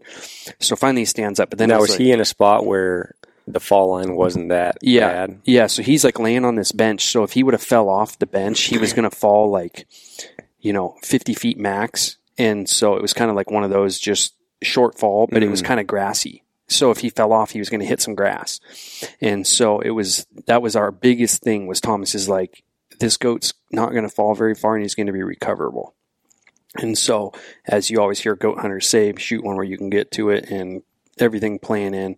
Well, I'm looking around and there's just miles of country and I'm like, dude, what else is out there? You know? And I got to imagine that's pretty difficult. Yeah. Like, and you want to see more. Yeah. You want to see more. Like, you know, no one's even been there. And so it's kind of one of those things that you're like, dude, I want to do this. Like, I want to go experience some stuff. I want to explore, but I got a stud standing right in front of me. What do I do? Sure. And most guys, you know, I mean, it's kind of like one of those things like, dude, first day, do you shoot a 350 bull or like not if he's there, you know, depending where you're at. Yeah. And that's kind of what this goat equates to is like, you know, a 350 bull. Yeah. So it's hard to pass. Yeah. First day, as much as we like that week of hard grinding out experience and, you know, doing all the things that you prep for, there's a certain mark. I think, 350 bull. I don't see how anybody would pass that. Exactly. Us Washington guys absolutely would not pass that first day, any day. No, you're shooting. Yeah. Yeah. And so all this is going through my mind, and then it's kind of one of those things like as that goat stands up, it was like, all right, like I got about 3 seconds here to make a decision because he's going to walk off that. And if he would have went off that ledge, like, I don't know, you know, what way he would have went, and I don't know if I ever would have like got a shot, you know? Right. So it's kind of one of those things, and I kept just thinking, like, half inch. I'm like, dude, if he's 9.5, he's got that extra half. He's got to be pushing 10. I'm like, dude, that's a stud. I'm shooting. So I shoot, and I hit him, and I just perfect shot right behind the shoulder. It cut right in his heart, and it goes uphill pretty steep. And so he stands, and we hit the deck, and then he kind of, like, stood up, but he was, like, I jacked another shell in, and it was kind of one of those things, like, should I shoot again or not? Because it hit him good. Well, my guide, Thomas, was like, you know, I'm like, should I shoot? And, you know, yes, you know, like shoot, like don't let him get off that ledge because, you know, if he falls, you're just risking breaking. Well, right as I get ready to pull the trigger, dude, he stands up on his back feet and he's straight up in the air with his front legs straight up. And so he's just all stretched out like a bear on his hind legs with their arms up, just straight up. Weirdest thing I've ever seen. And so I was like, huh. Well, right as that happened, like I was already pulling the trigger, you know, so it was like, there was no not shooting, you know, boom. And I shoot and, you know, I hit him again right behind the shoulder, but then he falls over backwards. Worst thing could ever happen to a goat, right? Because his horns, like he's going straight down on his horns. Right. Well, he falls off this ledge and I'm thinking he's falling down into these rocks. And so instead I don't know how it happened, but he falls off this ledge, falls like 15 feet. And there's a little grass ledge, and he lands on it. And he just hung up. But he's upside down. And I'm like, whew. I'm like, well, that worked out. But now I'm just waiting for him to roll off that and like fall down in these Give rocks. A little kick at some point and go. Yeah. And so we're sitting there, and it was kind of one of those things like Thomas and I were sitting there like looking and just waiting and, you know, waiting for him to kick or move. But he never moved. And so we're like, all right. But this is where things got a little fun because we get up there. So first off, climbing up there, it seemed like, it's 300 yards. This is nothing. Sure. But it was 300 yards straight up, you know, so it's like you're still earning your climb up there, you know. And so we get up there and then we climb up on this ledge and now we're like, dude, this looks so easy and seems so good, but how do we get the goat? You know, because he's like on like a ledge that's just as wide as his back and he's upside down. So it's like as wide as him. So like 1.5 feet, 2 feet wide. And he's just hung up. And we're like, And we got like a little gap, like, probably 4 or 5 feet wide to like get over to that part, but then you got to get back across it. And so then it was like, all right, do we kick him off there and like go get him down below, or do we try to get him across here and like not risk breaking his horns or anything, Sure. And so we made the decision to pull him back across this gap, because then there was like a bench, another little grassy ledge that was probably 10 feet by 15 feet, so enough room to move around, do your thing.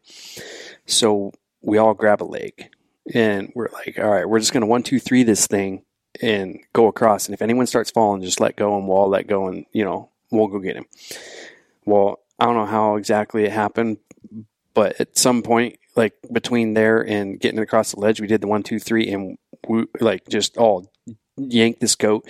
And I don't know if like we all got some extra strength or something, but like we just like threw it, we just like threw this goat on this ledge. And so it was kind of cool that, like we all did it and like no one got hurt, but it was kind of one of those things for a second, like there could have bin some serious casualties. Sure. Sure. And, so anyways, we take a bunch of pictures and everything. Well, they had one of those, InReaches, and I had never used one before. Gotcha. And so I'm going to buy one now because I love it. That's the coolest thing I've ever seen. Especially for a solo guy. Yeah. They are invaluable. I mean, they're just money. Have you used yours a lot? A lot. Yeah. I've had it for years. Yeah. I started quite a few years ago with the Spot. Mm-hmm. My wife kind of wanted me to have that with me. Sure. But that was first generation, and there were some issues, and I ended up taking it back and ended up getting that InReach. And yeah, it's so good. It's so perfect for what we do. Just getting messages out, checking weather. Yeah. And for that, scenario when you really got to have it, right. It doesn't weigh much. It's perfect. Yeah. And that was after using it and kind of experiencing that, I was like, dude, I got to get one of these. For sure. So I'll get one from now on. But yeah, so they have one. So I sent my dad a message and said, happy birthday. Awesome. And so that was kind of like, just like I said, goat down, happy birthday, so it was kind of one of those things that it was just like the coolest thing. Turned 70, killed a goat on his birthday. And then once we got up there, we realized like, dude, this thing's a stud. Like we didn't realize how big he was. But even at that point, we only thought he was like a little over 9.5, and got him all taken care of, caped him out. I'm going to have Charlie life size him, and like I'm going to have him do it on a rock so he's bedded like the way he was. And so it'll be kind of cool. I don't know where I'm going to put the thing, but I don't know if you want Charlie to do that. I mean, I'm looking at some of his work right now, right above your head. I know that bull's kind of creepy. Yeah, big bug eye on that elk. Yeah, that was Charlie's like first masterpiece. If you ask him, he doesn't like talking about it. But, no, I can imagine. Yeah. I'd have nightmares, I think, if I had that in my house. Yeah. I mean, that's like Halloween decoration. People come over, they're like, is this real? Something wrong with its forehead. Yeah. Kind of nose puckers up. And that eyeball. Something about that eyeball. It's kind of weird. Yeah. Yeah. You sure Charlie's the man for I don't know. I might rethink this goat now. So it, I'll have Charlie do that, but we get back down there, get back to camp, hike back over there, and we're sitting there for the day. And that's kind of one of those things. Like at that point, you're at the mercy of, you got to hike back to where they can pick you up from the plane, and then you're at the mercy of the weather and what they're doing. Like if they have other people coming in, other hunters, they're flying in and out, so they send a message, "Hey, goat down, come get us." But then they don't necessarily message you back right away because they're busy doing stuff, so you don't know if they're coming or not. So at this point, but then the weather, we're checking the weather, and it was like big storm coming.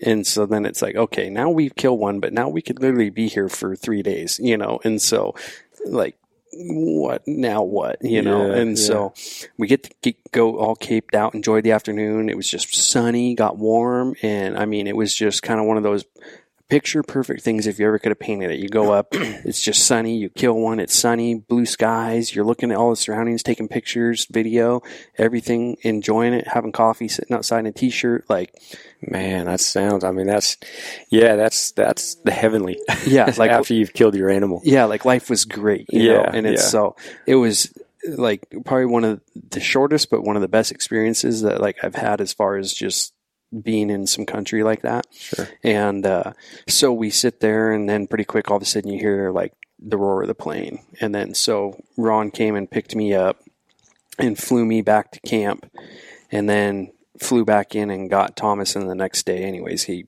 got Jesse out. But the problem after that, now I'm at the lodge, and then the storm hits. And so now I'm just stuck there. And I can't fly out. I can't do anything. And most people that go up there hunt two species. You know, they hunt a moose or a caribou or a grizzly with their goat or something. Right. And so I didn't have another tag. All I have is a goat tag. So I was like, dude, you know, they said they would fly me out, you know, and like just if I drove all the way up, they could fly me out and I could just drive back home. Well, of course, it's getting close to September at this point. So I'm thinking like, dude, I want to get back home as quick as I can because I want to go hunt elk. You got elk to chase back home for sure. And so it was kind of one of those things like I just, you know, it was quick and, you know, but then I got stuck at the lodge for a few days, but that was probably one of the best things that happened because it was just nice to relax and, you know, like. Well, and they had cookies and coffee. Oh, dude, every day. And it was like the best thing because he was like, you get up and it was like, there was never a moment like without cookies and coffee. Oh, you know, man. it was just like service all day. It was like, it was awesome.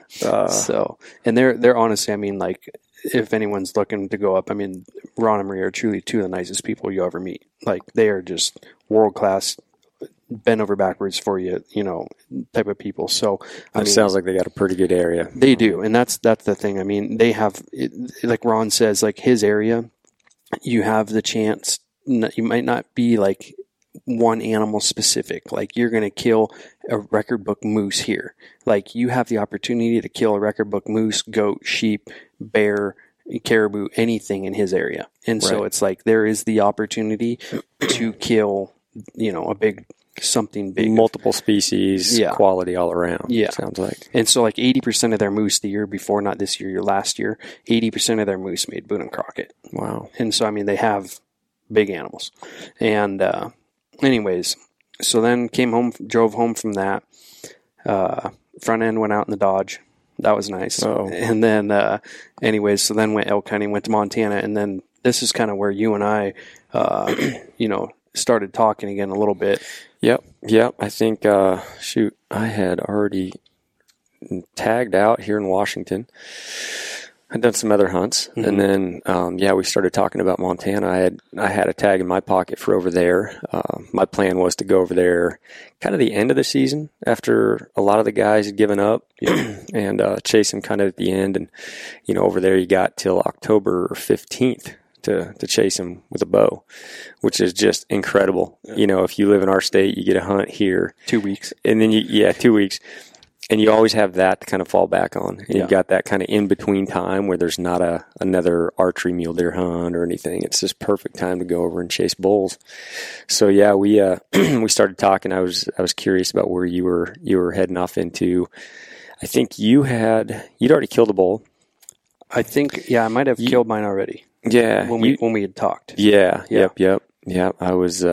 I was curious about the conditions over there and if they were talking at that point, because I think, what was the date on the bull you killed? Was that September? Yeah, it was like the 27th or 8th. It was somewhere around there. Yeah. It was towards, or 9th. And I think 29th. I think I was curious, you know, are they still talking? Yeah. You know, because, you know, my worry was I was going to hit it just a little bit too late, and I had some work things coming up, and it just kind of kept pushing my trip off. Yep. So I knew I'd be there maybe kind of at the tail end of it. I was wondering, are they still going to be talking? But you, I think you moved around to a couple different areas, started off a little further south, moved up and found just a frenzy of a spot where you were, and reassured me that they were just going nuts. Yeah. And we were kind of in that same general area between like where I was hunting and you were hunting. We were kind of in that same spot. So it was kind of. Yeah. I had a kind of a game plan where I'd seen bulls in the past and hunted in the past. It's just I had never yet taken a real quality bull out of that area. Sure. But yeah, surprisingly, we hunt similar closeness to that. And we didn't where know you that. were. Yeah. We didn't know that at the time. We kind of, it was one of those things like you start talking and like beating around the bush a little bit, and then pretty quick we figure out like, oh, you're by that town? Yeah. Oh, that's kind of right by the town I'm at. Yeah. And then, you're west, I'm east, and I've been over there too, you know, and so it was kind of one of those funny things that we kind of ended up hunting in the same general spot there. But that's what's cool about having buddies that go around and see new areas. You know, you can get little pieces of intel that are super valuable. You know, like your spot where you were, they were talking. Yep. Other parts further south, they weren't talking. Yeah. When you started. So reassuring and going over there with confidence, knowing, all right, well, John found a whole bunch of bulls that were screaming their heads off. I think I can find some and go look in some areas. And so, yeah. And then you tromped around. It had slowed down because I didn't get over there when I thought I had. It had slowed down significantly, but, found some great stuff, awesome country. It's kind of how I treat that country is I just always keep wanting to learn every year when I'm there. Maybe I'm not going to hunt it, for the entire time. I just want to learn a little bit more. It's not a high density area for elk. Right. So you really got to spend a lot of time locating these little core areas and playing with them. And year to year it changes. So I just love seeing that new country, figuring out places, and I'll always have that bank in my mind. Like this is a spot I'll have to look in the future. Yeah. So. And it's kind of one of those things like, coming from Washington, we're kind of in that spot where there's not a lot of big bulls unless you draw a tag. And there are some places where there are big bulls, but it's not like Idaho or Montana where you can, certain places in Montana where you can go and there's just a vast majority of bigger bulls around. And that's kind of how that country is. Like, it doesn't really... It's tough. It's not country that you're... Like we talked about, that you might not even need binoculars. Right. Probably don't. You could probably leave them at camp because it's so thick. And that type of country where the terrain is such that, like I always say, I want to go in those places where they grow old and die, or they at least have the opportunity to. Sure. Whereas, the more glassable open country, it's typically not the case. They typically get killed if there's a rifle season late. But I've always been kind of intrigued by those areas. They're difficult to hunt. They may not be that much fun unless you've got screaming bulls. Right. Because you're not seeing a lot of animals. Right. If you are seeing them, they're 15, 20 yards in front of you. Yeah. Whether you got a shot or not, who knows. But I've always been intrigued with those type areas, Idaho and Montana as well, just because of the fact you have opportunity to just pull out a monster, just an old age class, heavy horned bull that may never get seen by folks.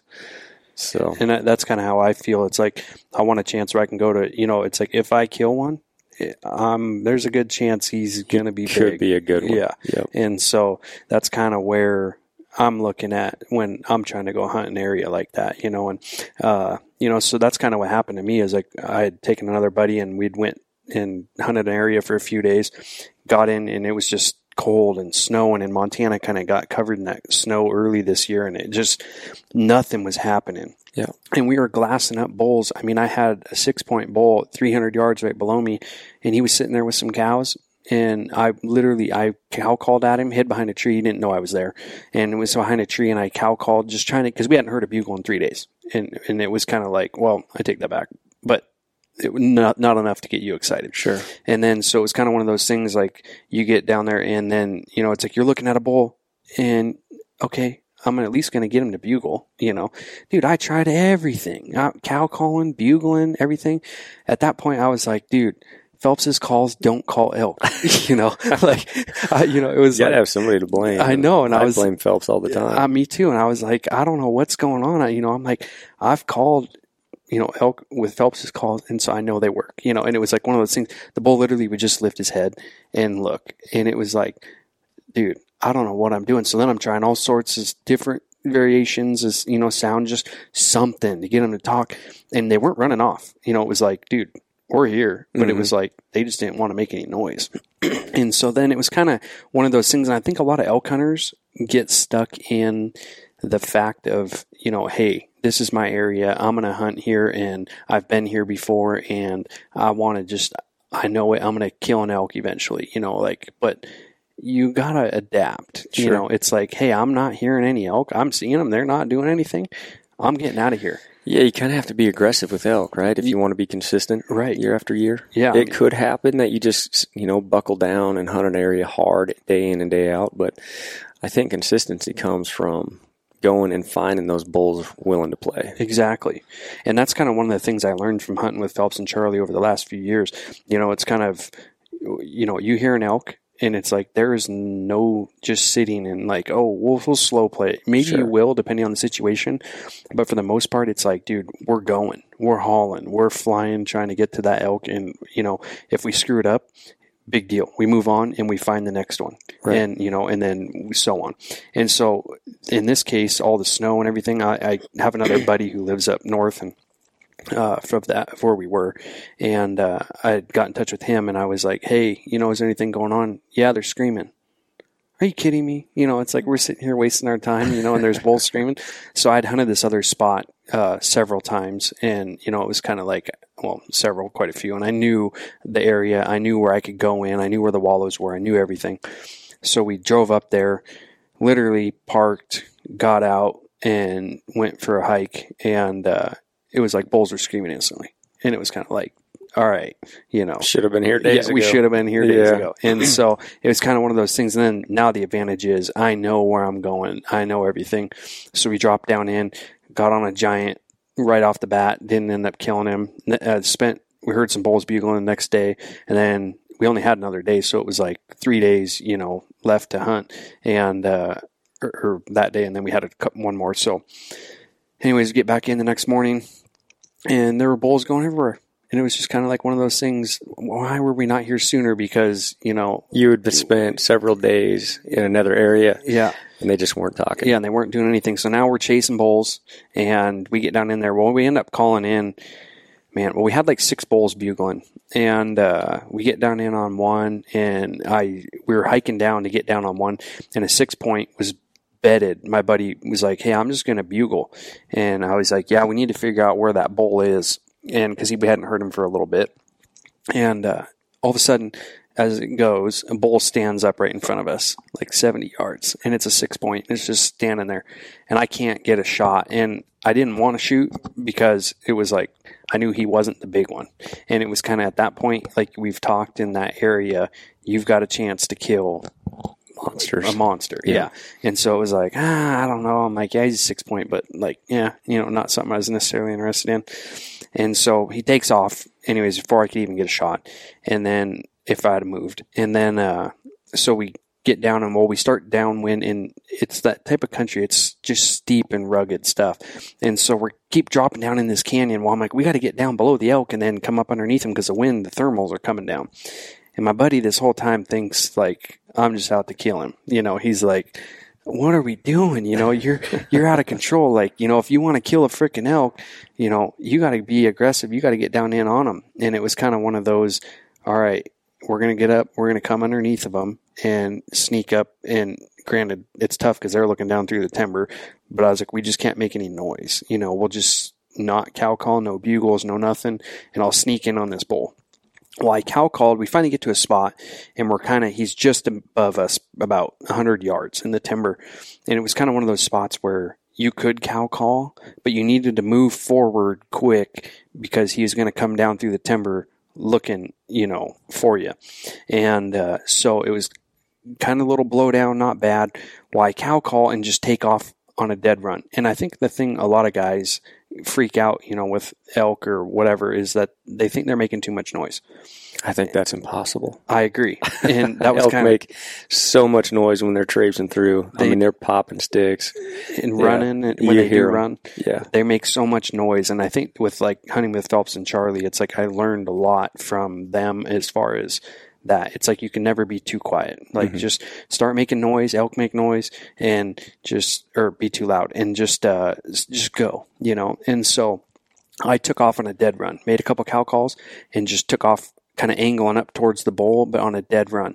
And hopped a couple logs, got set up, ranged a couple trees, and this bull comes out. And I see him, and at that time he's probably like 40-something yards, and he's just angling, coming down right in front of me, but he was behind some trees, so I'm getting ready to draw. Well, then he turns and kind of went back uphill, and then he just stops in the wide open.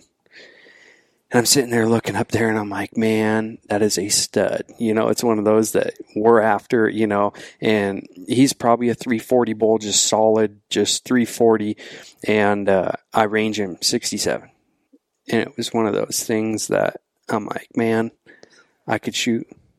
He's in the wide open, and I could shoot, but it was one of those I just didn't feel comfortable shooting, Right. you know? And so a few days prior, I might have, but a few days prior, I had my bow sitting leaning up against the tire. We were getting ready to head out at this trailhead.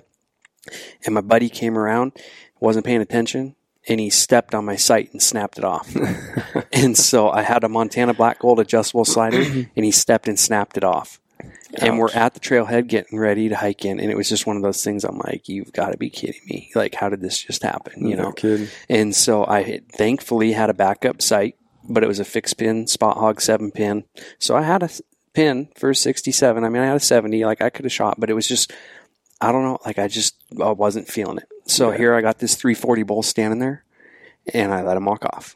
You know, but it was like, if you're just not feeling it, I would rather not shoot and wound him, or you know, whatever else. Who knows? You know, you hit him in the guts or something. You know, and now you got a mess. I mean, let's face 67. That's a long shot. That's a long poke right there. It is. Yeah. But how many guys out there? I mean, most guys probably would have flung one. You know, I mean, at a bull that big, and you know, I mean, unfortunately, it is what it is. It's archery hunting, big bull.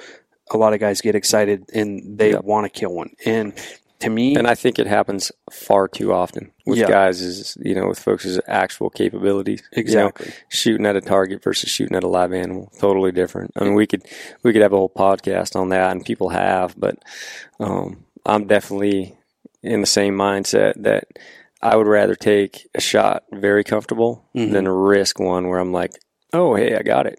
Yep. That's not what I want to be saying when that arrow goes in. Exactly. I want to know I got it. Exactly. In fact, my longest shot ever on a bull was 50 yards, and I was really hesitant about that. I've never taken a shot farther than that, and I think the next longest was 43. And so, yeah, it's like, man, you think at that point, especially in the rut, you're going to get them closer. Yeah. Too. But, yeah, I think that's a great move. I think more people, you know, it's respectful that you did not take that shot if you felt like it just wasn't, you know, you don't want to be surprised when you hit him. Right. Exactly. And that's the thing. And I kept thinking in my head, like, well, you know, maybe we'll call him back in also. Maybe, you know, we didn't know we were there. And so it's like, you know, maybe if I keep going, you might call him back in, or he'll be here next year and it'll be bigger. Sure. And so that was kind of my thought process in the whole situation. And so I let him walk off. Well, of course, you know how that goes. He just walked off and he started walking up the canyon. I don't know if he did know something was right. I mean, they don't get that big from being dumb. Sure. And so I don't know what happened, but he took off, and we could still hear he would bugle. Like so we still had 5 other bulls bugling. And so it was kind of one of those things that, what do we do, you know? And so he would still scream, and he was screaming back at the other bulls. So we didn't even have to call, really. We kept going, side hilling through a couple of these draws in the timber, and got on another bull, called in another one. My buddy almost killed it. And then I almost killed it. And then we kept going.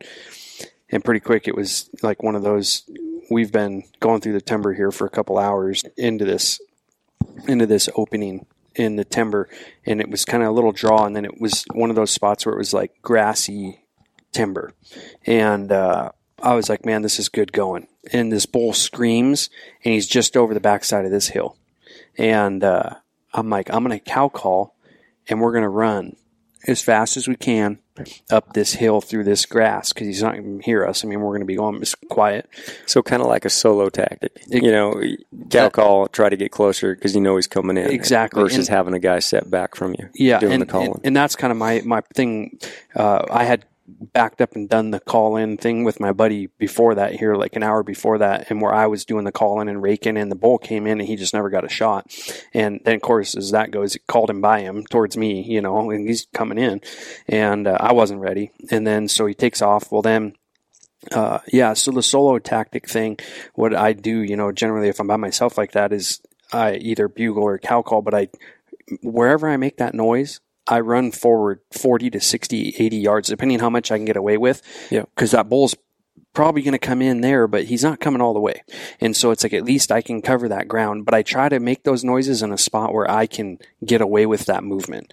And if he's over a ridge, if he's in some thick stuff, or I can run, like I need somewhere where I can make that movement and not get busted. Right. And so it was one of those things. In this case, my buddy wasn't 100% like, on the calls. He's one of those guys that's a little newer to calling. So he I don't know if, I wouldn't say he's necessarily like a horrible caller, but he's just not up to par, like as far as like the rest of us or what we would do. And he's just nervous about using them a little bit. Sure. And so it was kind of like, okay, I'll do the calling and this will work better for both of us because we'll both run forward and then we'll both be able to get a shot potentially, rather than one guy's back. Now we got two shooters. Right. And the odds of us getting the bull are probably going to be a lot better. So we take off running up this hillside. And, of course, now you're setting yourself up. You better be in halfway decent shape because now you got to get a shot off. Like after you've just, ran your heart and your heart's pumping. And that's why we do those train to hunt events for that specific scenario. Exactly. Elevated heart rate and gotta rip off a quality shot. Exactly. And so we run up this hill and we get up there about 70 yards, I'd say. And I'm on one side of this big fir tree and he's on the uphill side and the bull was coming over. And so I'm on the downhill side and this bull comes over the ridge and he's just screaming. And I'm thinking, okay, like I'm range a tree and this tree I range is 47. And I'm thinking, he's coming down in front of the tree. So he's less than that at some point. Well, he stops behind this big fir and he's just broadside, just screaming and I can see him. And I look over at my buddy and he's not drawing his bow.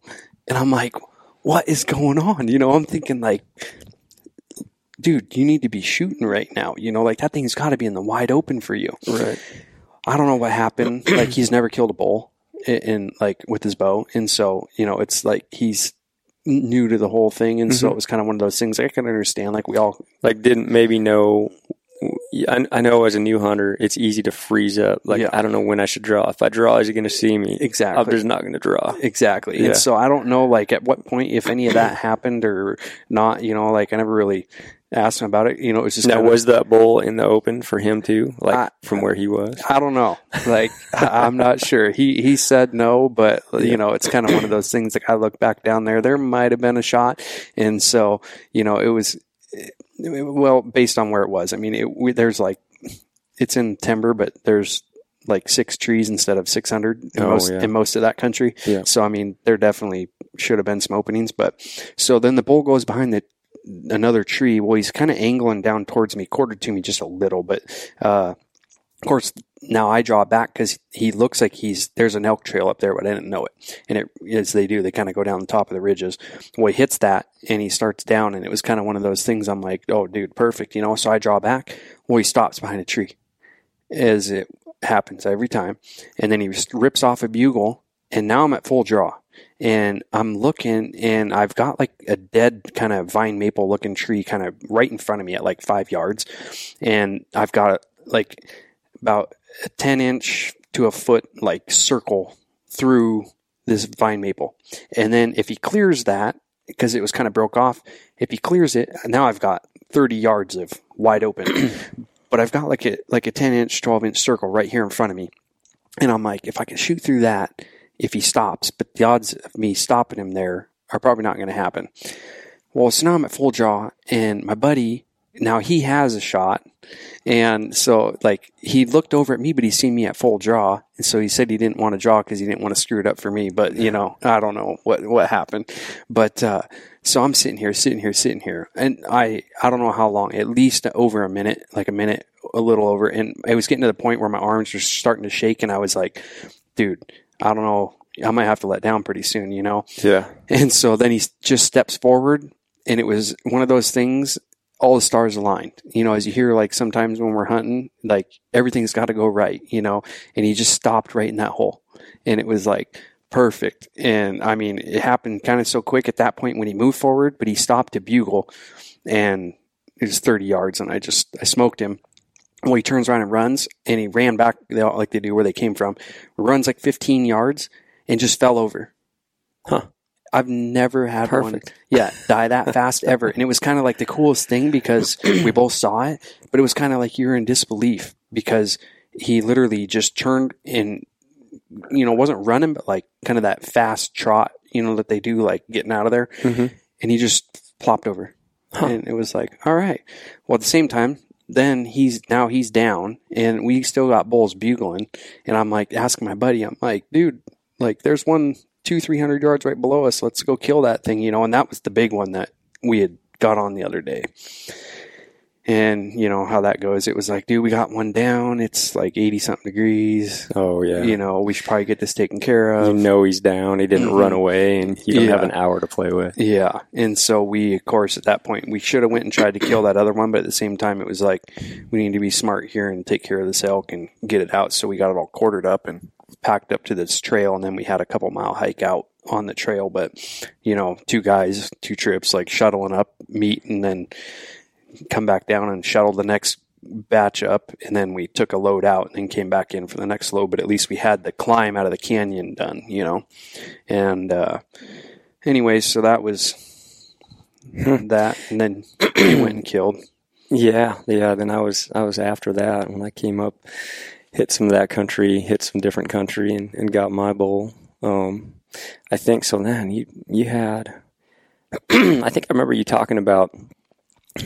Your dad drew a moose tag, right? Yep. For Washington. Yep. Yeah, I remember you were pretty excited about that. Yeah, that was pretty cool. So my dad, though, this guy, he's been on a roll. So it's 3 years. So he drew a cow moose tag 2 years ago. Then last year draws a quality bull tag down in the Blue Mountains. Yeah. And then this year he draws the best moose tag in our state. You gotta be kidding me. And I'm just like, dude, but to preface that, he's 70 years old now. He put in for moose for 40 years in Washington before he drew a bull tag. Wow. He was at the very first moose drawing that ever happened in our state, where they actually pulled a name out of a bucket on paper. And so, like, my dad's been around a while, you know. Yeah. And he deserved this draw. He's been like putting in forever. He deserved it. And so, like, max points, you know, like he's been after it. So he draws this moose tag, and of course, you know, holy cow, I can't believe, you know, I drew the moose tag, you know. And so that was really kind of a cool thing, because, you know, I got to do the goat hunt, but now I got to go to a chance to do something. Go help him on a moose wanted hunt. to do. Yeah. And so that was a really cool thing that, you know, I was looking forward to doing this year. So I literally came home from my elk hunt and turned around next day, washed some clothes, dropped the elk off, and was...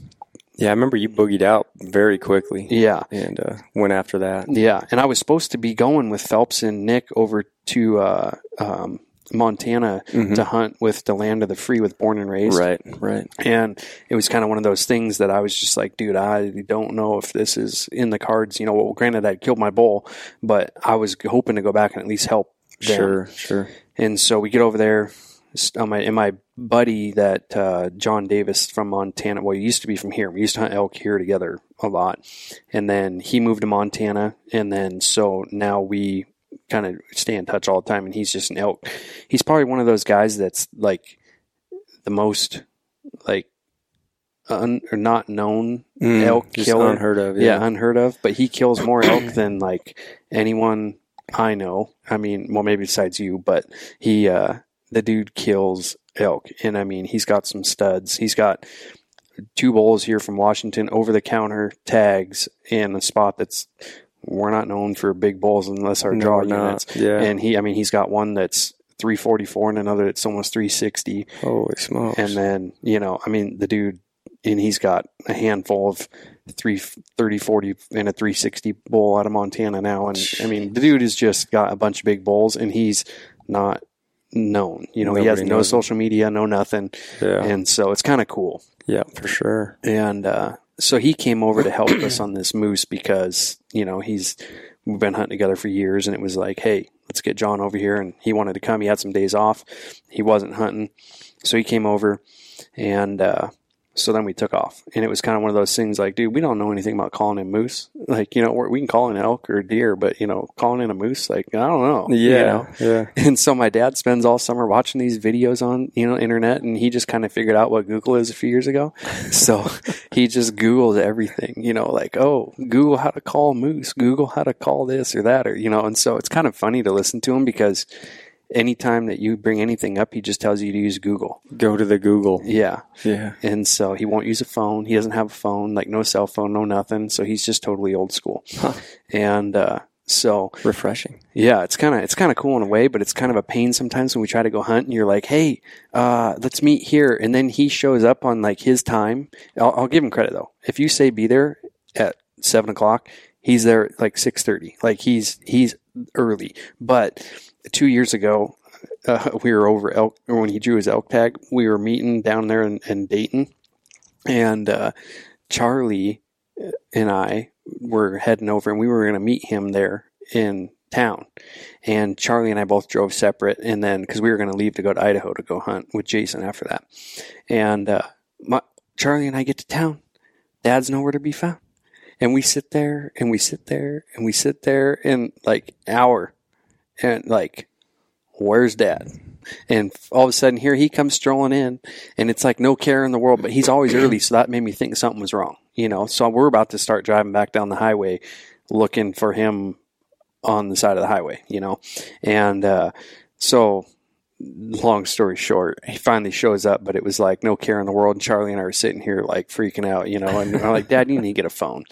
Well, anyways, so then we get over here on this moose thing. Well, we got first day, and we got there before the opener, went out and went up and we drove around a few spots. We heard one moose grunt, and that was kind of cool because we were like, all right, at least we know where one bull is at. And so we'll go back up there in the morning and at least see if we can get a look at him. And so we go up there and went to a spot. And we were like, yeah, you know, let's go out on this point here in the morning and do a couple grunts and see if we can get something going. Man, first spot, we frickin' park, walk out, and Dad whips out his old moose call. He bought this big, like, the tube. Yeah, that thing from guy in Alaska that makes these moose calls, and this big, tube horn thing. Well, I don't know what it is. And so he's sitting here and he's like, all right, I'm going to give this a shot. Dude, boom, bull starts grunting. We're like, we're in them, you know. And so we take off down in this draw, messed around with it for a few hours trying to get it to come in, and just never, it was coming closer, but we just never got to look at it. So we're going to go with like that one was, you know, giant because we never seen it. Sure. So, you know, like that's how that works. Yeah, big one got away. And so then we get out of there and we went driving down the road, and about another couple miles, you park on this corner, and there's kind of like a big, like a reprod patch in this timber where they had like thinned it. And that thin timber, as you know, is like not fun walking. And so we get out and call, and this bull answers. And we're like, you gotta be kidding me. We're 2 for 2. Like, dude, we are good moose hunters now, you know? And so we got this moose calling down to it. Yeah. Art. And so we're like, we're good. And so all of a sudden, then this moose, he's working his way, and he comes up through the timber, and he's sitting here and pretty quick. Well, it took us forever to find him. And I think our problem was we were like looking at his knees, because, you know, it's like you're looking down through there and you don't realize how big they are. And so we're looking down through the trees, and it's like, oh, you know, there he is. And you see horns, and then realize, wow, that thing's way bigger. Yeah. Well, then the whole, okay, how far is he? You know, because we're thinking, you know, my dad's trying to bow hunt this. And so we're thinking like, dude, you know, we got this. And we're looking at him. Well, then we realize, that's not really what we want to shoot, you know. And in my mind, like, I'm thinking first day, like, you don't want to shoot that, you know, the best moose tag. And I had some intel from some other guys on some moose running around that, you know, Washington's not known, you know, for 70-inch moose like the Yukon, but we do have some pretty big Shiras moose. Sure.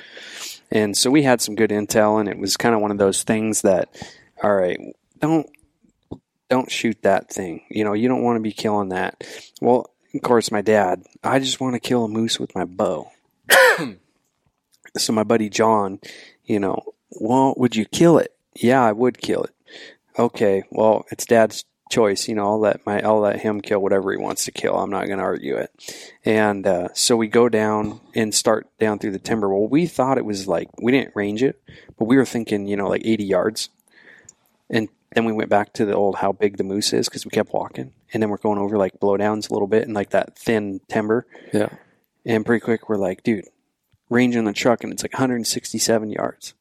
And I was like, there's no way he was that far down here. And well, he was. And they're just that big, like, you're used to looking at a deer and like, Sure. And so he was down in there. Well, we got down in on him, and I don't know what happened. He just eventually didn't, he had walked off and didn't want us and like what we had to say at that point. So we actually went down through the woods. My buddy John my dad watches too much TV, sees Jim Shockey carrying one of those boat oars as a horn. Sure. And so my dad got this boat oar. So John's going down through there waving this boat oar. My dad's got his call on his bow, and I'm filming the whole thing and taking pictures, and we're marching down through there. Dude, we probably look like the biggest circus going down through the woods, but it's kind of one of those things that, it is what it is. And, anyways, so we leave, get back up to the truck, go drive around a little more. And we went and hiked out a couple spots, seen some big moose tracks, and so we knew there was some around. And came around on one corner actually, and a guy had flew off the road on his ATV and came up the road, one of those at like coming up the gravel road at 50 miles an hour type deals. Didn't realize the corner, and he went straight off this bank and down there, and he was down over the hill like 40 yards and all screwed up. And anyways, so we helped him get the quad out, but that was our good deed. So we felt like after that, like, hey, like karma's on our side. Karma's on our side. Sure. So we go down and we left and went over to a completely new area in the unit. And we start up this road just to go check out some new ground from some stuff my dad had heard from some guys that had the tag in the past.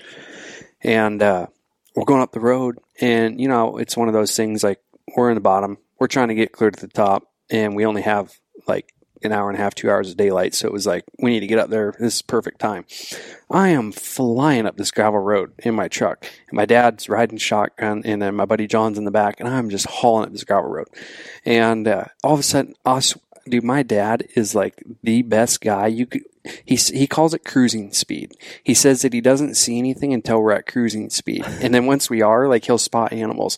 And I swear, like, once we get above 35 miles an hour, we could be going along through the timber, and he'll look off, and like, there's a elk, oh, there's a deer, oh, like. But it takes 35 miles an hour. At least. That's cruising speed. So for anyone out there, like, you got to get to cruising speed. Yeah, before you see them. I gotcha. And so we're just flying. I don't even know how fast. I was going faster than 35. But all of a sudden, my dad, stop. Put it in, like, he's yelling at me, and I'm like thinking moose. And no, big old black bear. Oh, yeah. It's just feeding. And so I slam on the binders. All of a sudden, Dad's piling out of the rig with his rifle, and I'm like, what is going on here? I'm like, dude, we're moose hunting. Like, well, he takes off running back down the road and runs up into the timber, and there's like this big, like, clear cut. Boom, like, shoots this bear. And I'm just like, are you kidding me? I'm like, we're bear hunting now, and so shoots this bear. He's an opportunist. Yeah, that's his thing, and so, I mean, I'll give him credit. Like, he went after it and killed it, and John and I are just sitting down, like, glassing this bear up there and, like, whatever, and so shoots it and rolls it. Well, anyways, so then, of course, now we got to pack a bear. So we go up and get this bear and drag it down through this clear cut and over some trees and, like, down through the timber and get it back to the road and whatever. And anyways, take a few pictures, throw it in the truck. Got it, throw it in the truck, boom. We're on our way.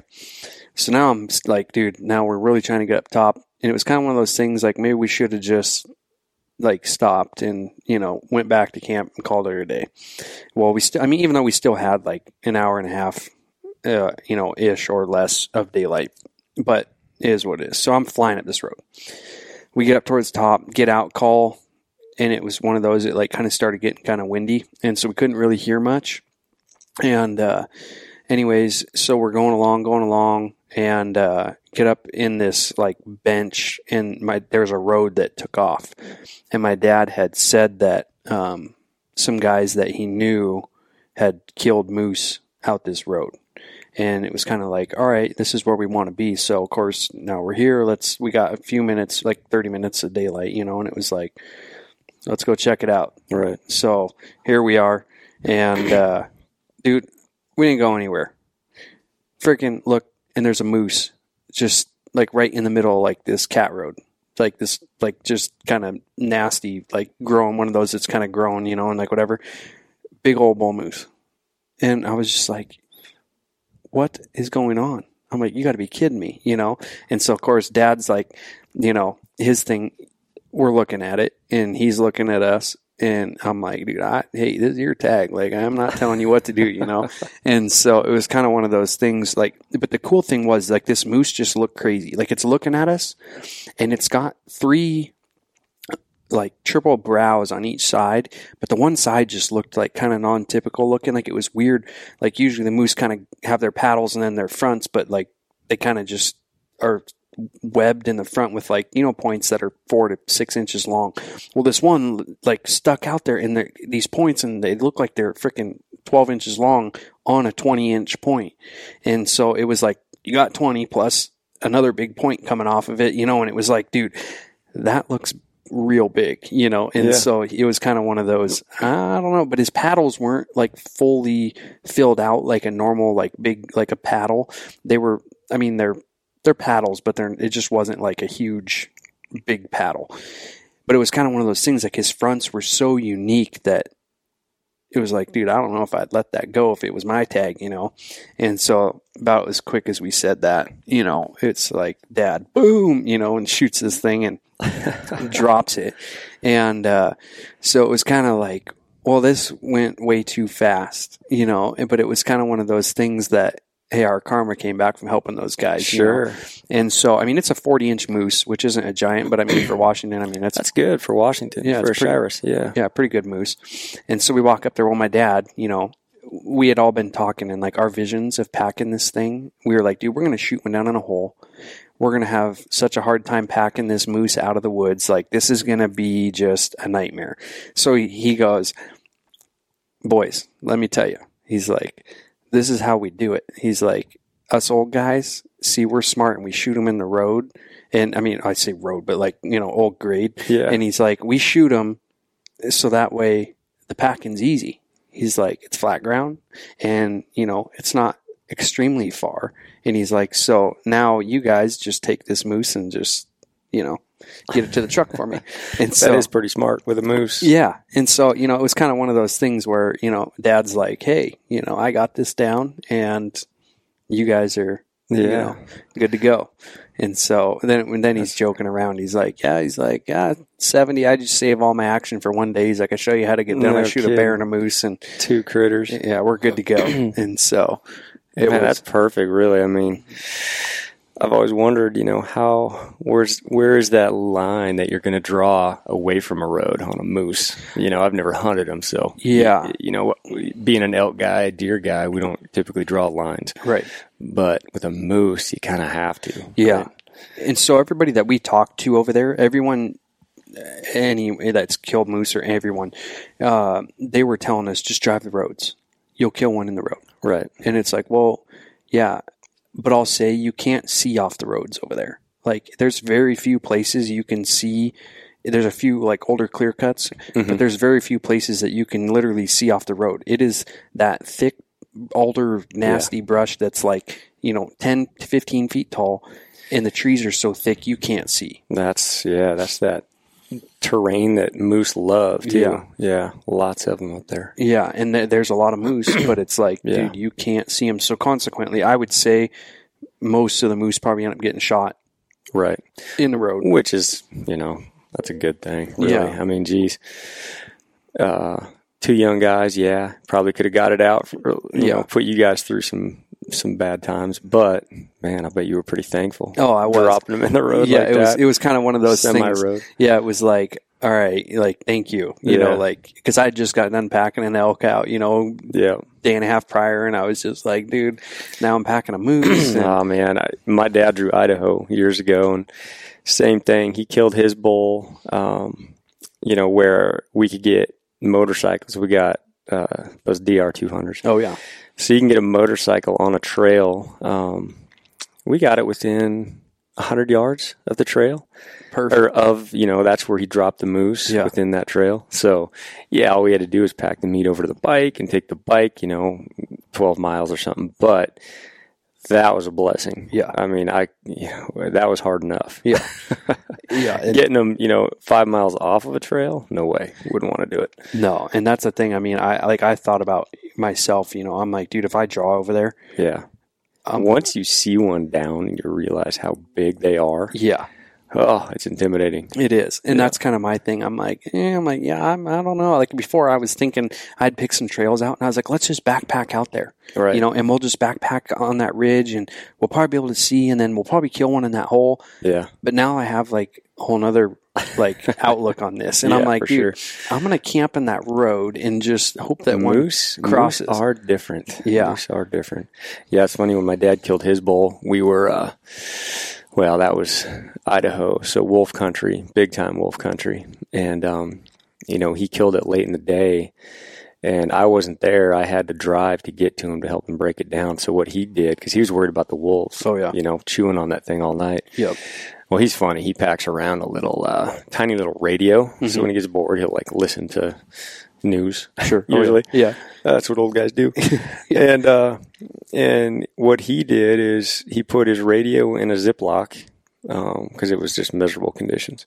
And he put that radio right on top of the cavity of the moose. And he played, I think he said he played Christian country music was going. That's the first station he found. He blared that thing as loud as he could, and that's funny. Who knows if the wolves didn't come into that? But there were no wolves on it that next morning, so pretty ingenious, I thought. That's a good idea. I remember that.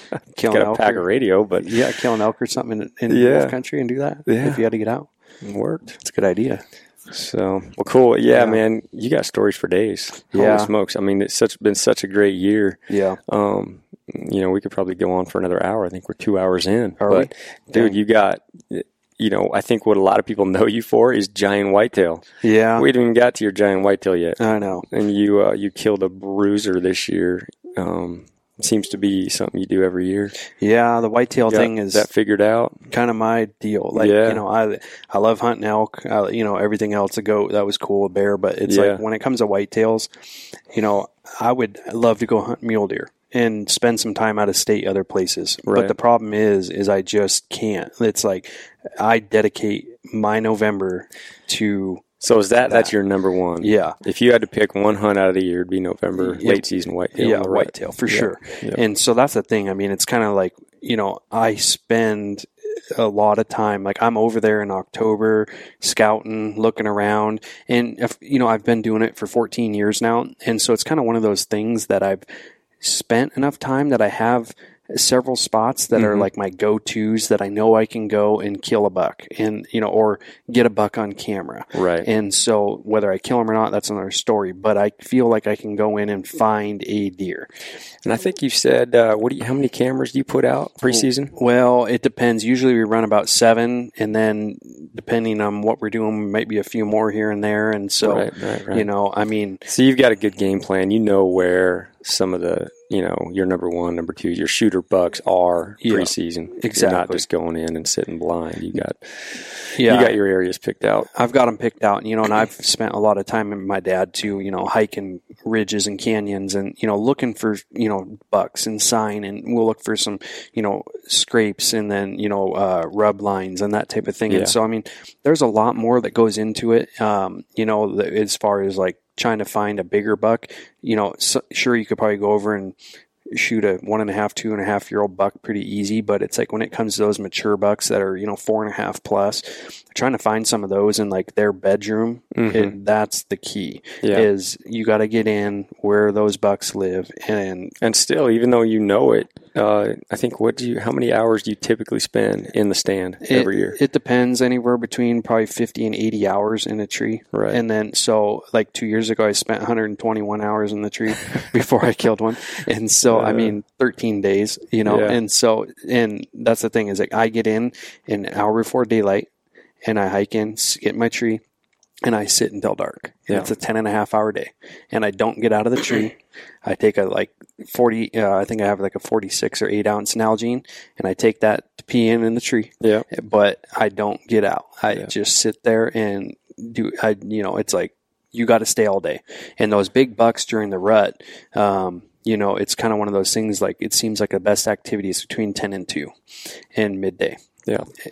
So do you have cell service where you're at? No. So what are you doing in that tree? You're just scanning the horizon. Yeah, just looking the whole time. Yeah, just Man, looking. And it's that's hard tough. sometimes not to fall asleep. No cell service, can't watch YouTube videos or anything like that, you know. So or talk to anyone. So it's a long day. A book, anything? Yeah. Well, so some guys I know they take a book and they'll read a book. Sure. My thing is like I want to be ready. And so it's like, dude, and one of the things I really got into the last couple of years here is self-filming.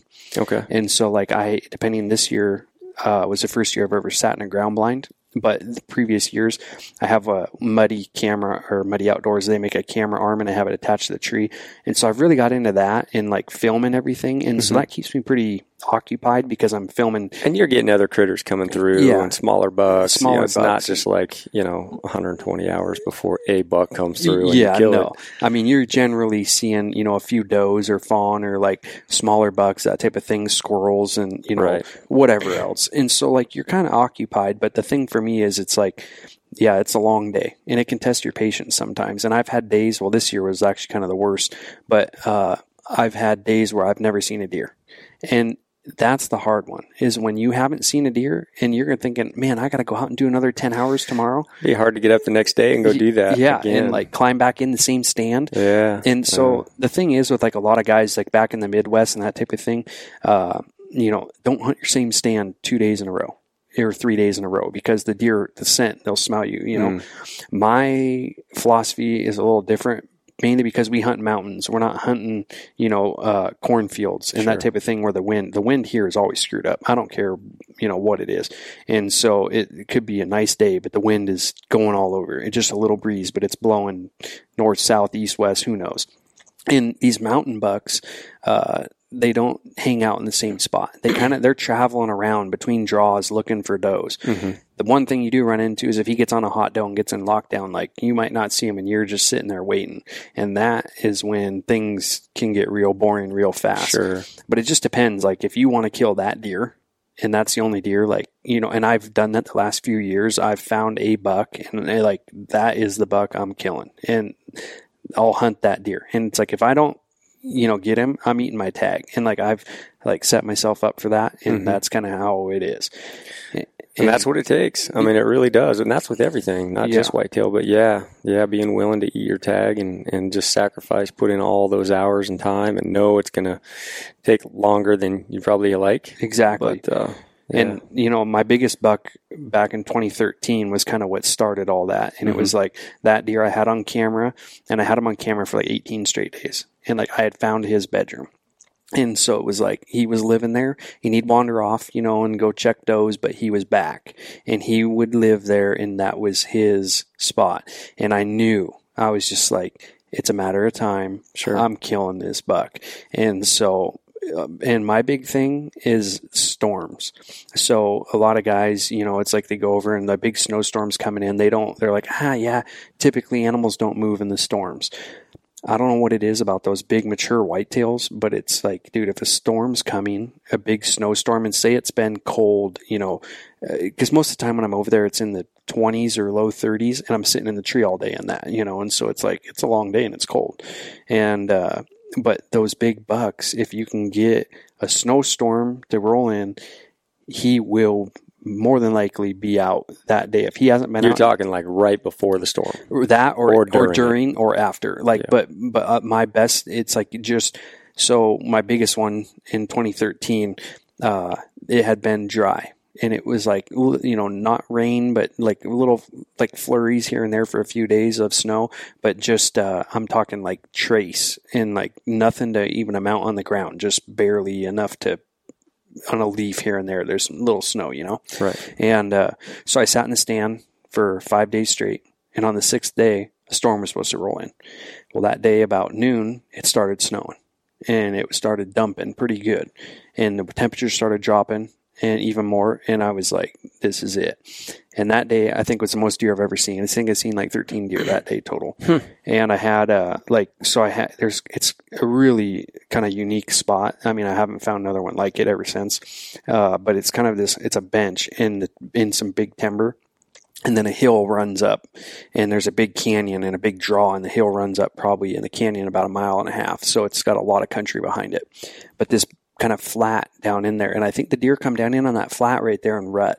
And when we first found it, there was just 2 scrapes that were like 4 to 5 feet circles and right within about 40 yards of one another. And I was like, well, that looks pretty good.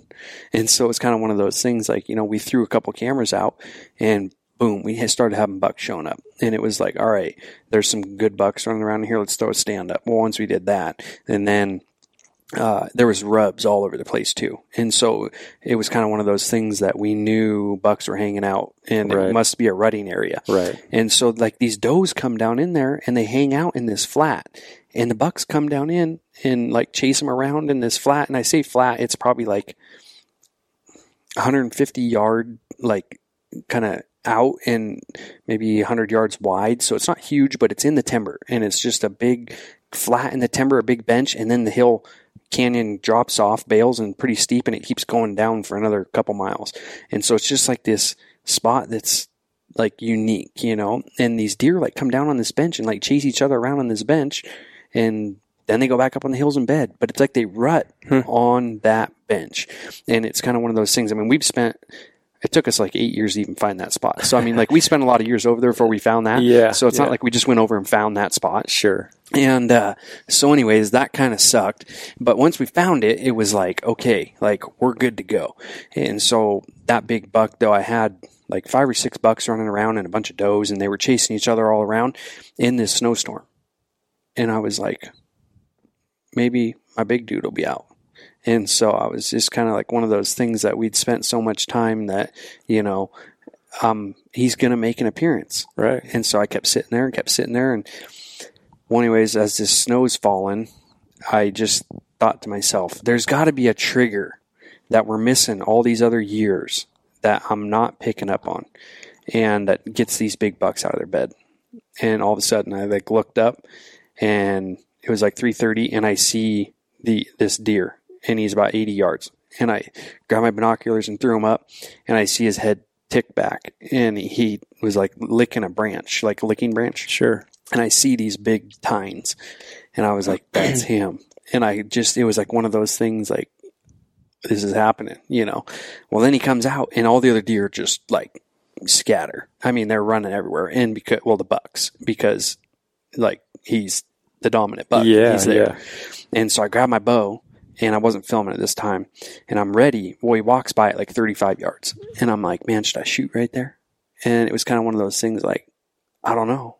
Like, I don't know if I should shoot, and I'll be honest, I got buck fever and just froze up. And it's like, I talked to my buddy on the elk situation. Sure. I think I did that on that guy because I didn't even draw my bow.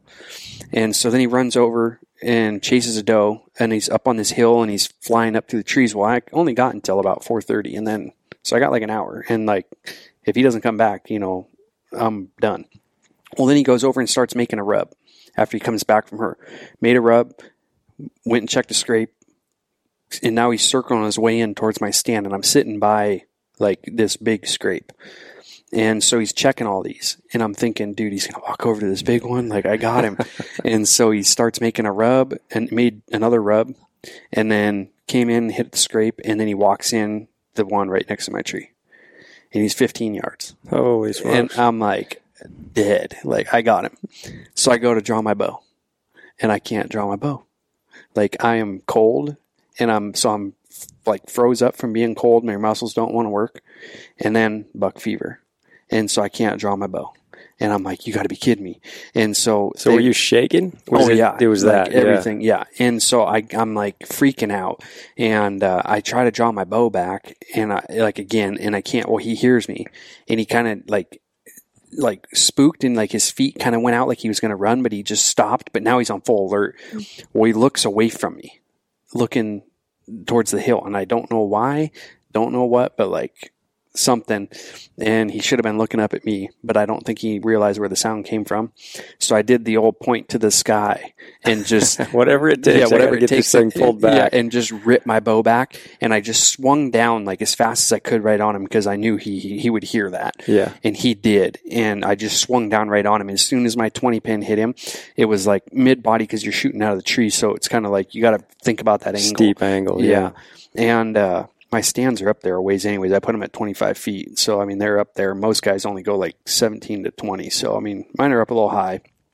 But anyways, so this buck, I don't even really remember my pin settling. It was just like it crossed him, and I pulled it, and let it go. Yep. Well, then he ran like 40 yards and died. And I was like, you've got to be kidding me, And so after that, that's when the addiction really kind of started. Yeah. What year was that? 2013. 13. Yeah. And so, I mean, I'd killed a couple before that. Well, I've killed, I don't know, probably 5 or 6 before him, but nothing like big like him. And then it was kind of like, once I got him, then like it really kicked in, The addiction. Yeah. Yeah. And then I started spending more time and started scouting some new areas, and then hoping that he had spread some of his genetics. Well, it's like that spot, for whatever reason, it was good. Yeah. And it was like the one spot I could go to, throw cameras out, and I'd have a big buck there every year, or 2 or 3, and like shooters and multiple little bucks. And,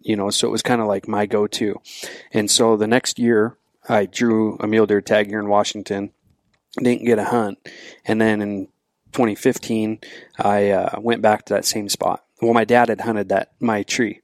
He went and hunted my tree when I have a mule deer tag. Oh, yeah. And how'd he do? He actually shot a pretty good buck. And one of our ones that, I was hoping would grow up, and it grew up, but I was hoping to give it another year, but he didn't care. And so anyways, it was still a big mature deer. And so anyways, we had that. And then 15, I went back to the same tree. And I had like 4 bucks there that were all just big shooters. And anyways, and that was the year I ended up spending 121 hours in the tree before I killed one.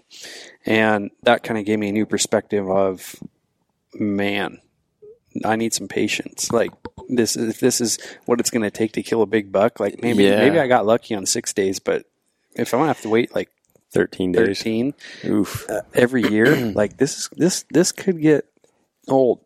And anyways, but I did it. But I think you quickly figured out that's what it takes. Yeah. I mean, because, realistically, Washington isn't known for, we got some great whitetail. Yeah.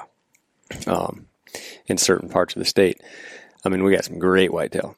But it's not like, I think more guys, especially over here, nobody really thinks about giant whitetail in Washington. No. They kill some, but, around the Palouse, but not the big giant mountain whitetail. Yeah. Like not out of cornfields, not out of ag fields. It's just in the mountains. In the mountains. Yep. And that's where they live. And, there's definitely some good bucks, and and that's kind of the thing. It's just, there's some other guys, Dan Staten kills, nice mountain. He kills whitetail every year. Some real nice ones every year. And, and so he's one guy that I kind of always looked at before, because he was killing them, and I was like, dude, I want to get like him and kill him, Yeah. And then, so that was kind of one of my things. There's some other guys that I know that are consistent, killers. And they're always killing some big bucks. And so it took me a while to figure out what exactly they were doing or looking for. I think was the big thing, is like what some of those guys are looking for. Mm-hmm. And once I found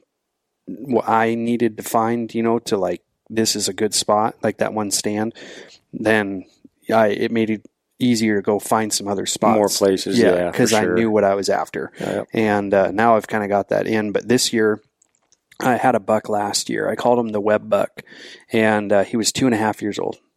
But he was already like 135, 140-inch deer at 2.5. Oh, smokes. And I was like, dude, this year, I was like, if he comes back at 3.5, he just had those genetics that this guy's going to be like a 200-inch deer. And I was like, if he comes back, he's going to be hard not to shoot, but he's only going to be 3.5, and I don't know if I want to kill him. Well, anyway, so I go back to my favorite tree, set up my cameras.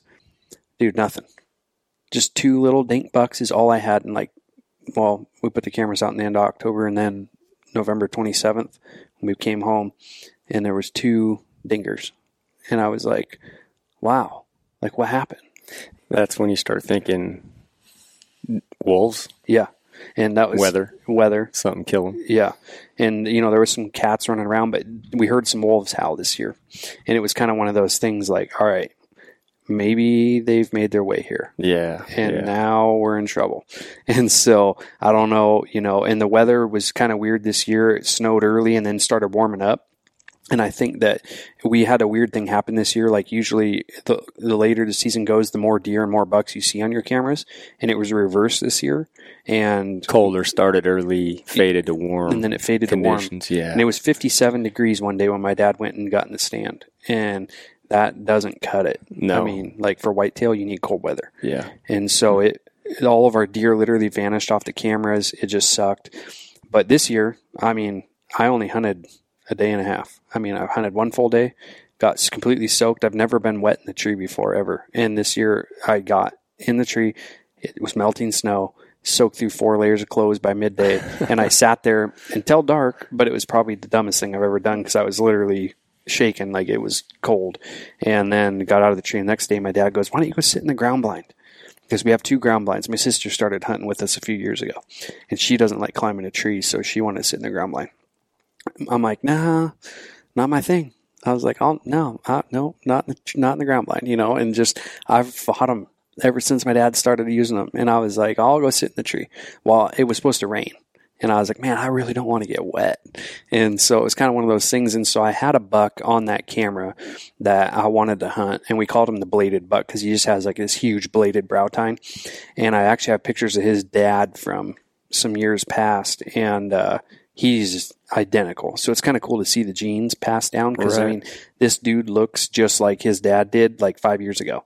And so it's kind of cool to see that the genetics passed through to different deer and being able to watch them grow. Well, I wanted to shoot this buck, and 3 days before season, he vanished. Never seen him again. And I'm like, I don't know if something got him or if he just decided like during the rut, if he went and found a hot doe somewhere and then ended up chasing another hot doe and he's who knows where, sure, you know, so I don't know where that buck went and he's gone. And so it kind of bummed me out. And I had another buck at this ground blind that we'd had on camera for like one night for like an hour and like passing through and then pass back through and like gone. And then 5 days went by and then he showed up again and then he left. And then he was back for like another hour or two passing. Just, I think it was outside of his core area, but he was just checking to see if does were around. And then he left for like 3-4 more days. Well, then season opened and we started hunting and he wasn't anywhere around, you know. And so we literally had no shooters at that blind either. Well, my sister and dad are sitting in the other blind together because my dad's just helping my sister because she's new to hunting. And so I'm like, dude, I don't want to go sit in this blind. Like, I'm going to waste a day of hunting. You know, I need to go back to the tree where at least a buck is, you know. And I had one buck that I wanted to hunt. And anyways, well then, you know, it was like, dude, I don't want to get wet. But that buck's not there. And I really don't want to shoot that buck because I have a buddy who has a stand up the canyon a ways. And he had that buck on camera. Oh, yeah. And I was like, dude, I'm like, I don't want to shoot Matt's buck, you know, because that's what he's after, you know. And so I was like, well, you know what? I'll just go sit in the blind. I'm not going to see that buck anyways. So I don't have to worry about Matt. I don't have nothing. Like, we're good to go. And I'll just, maybe something else will come strolling through, or maybe my bladed buck will show back up. Right. You know, who knows? And so I get in the blind, sit there, had a doe and a fawn come through, and they left, and another doe and a fawn, probably the same one, came back in, and they left. Then all of a sudden, it's about 11 o'clock, and I see this doe go streaking down through the timber, down this hill, and behind out behind me. And I'm like, huh, that's kind of weird. I'm like, she's moving kind of fast. I was like, usually you don't move that quick unless there's a buck nearby.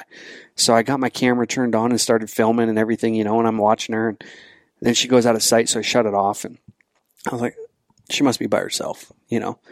About as quick as I thought that, I hear this grunt. And I was like, oh, there's a buck. And I look up, and literally as quick as all that happened, I turned the camera back on and just hit record and just set it out straight in front of me because I was like, you know, it was there. Yeah. So I grabbed my bow and look up, and this buck's just cruising right in. And it was that one that my buddy had on camera, and that but he hadn't been there. So that doe must have been getting hot, and he was following that doe in. Oh, right. And so I literally just was like, well, I was like, yeah, I knew you know, well, it took me a second. At first I didn't realize it was him. Like, I thought it was a different buck because he has a split G4 on his left, and I didn't see that point on our trail camera. And so I thought it was a different buck because it just looked funny. I was like, dude, this guy's got way more points. And so I thought it was just a random buck showing up.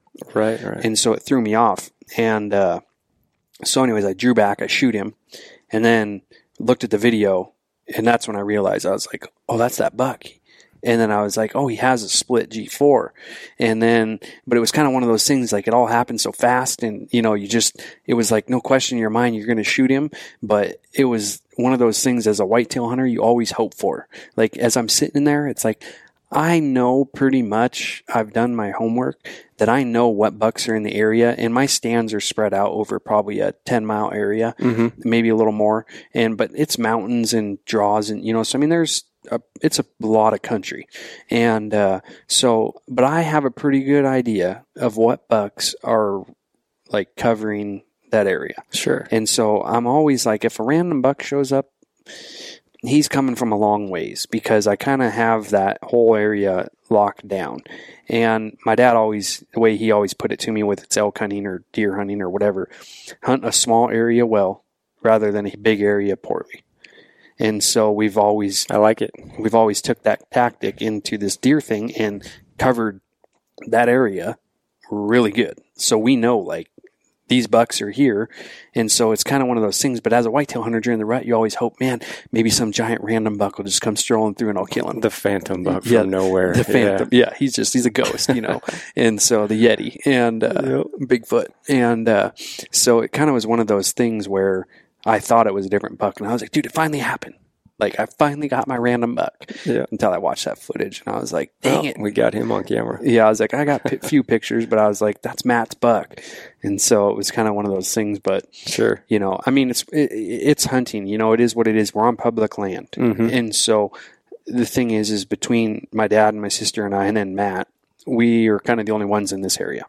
And so it's like, there are some other guys, that kind of stroll through, but they're more road hunters. And so they're just driving around looking, hoping they shoot one.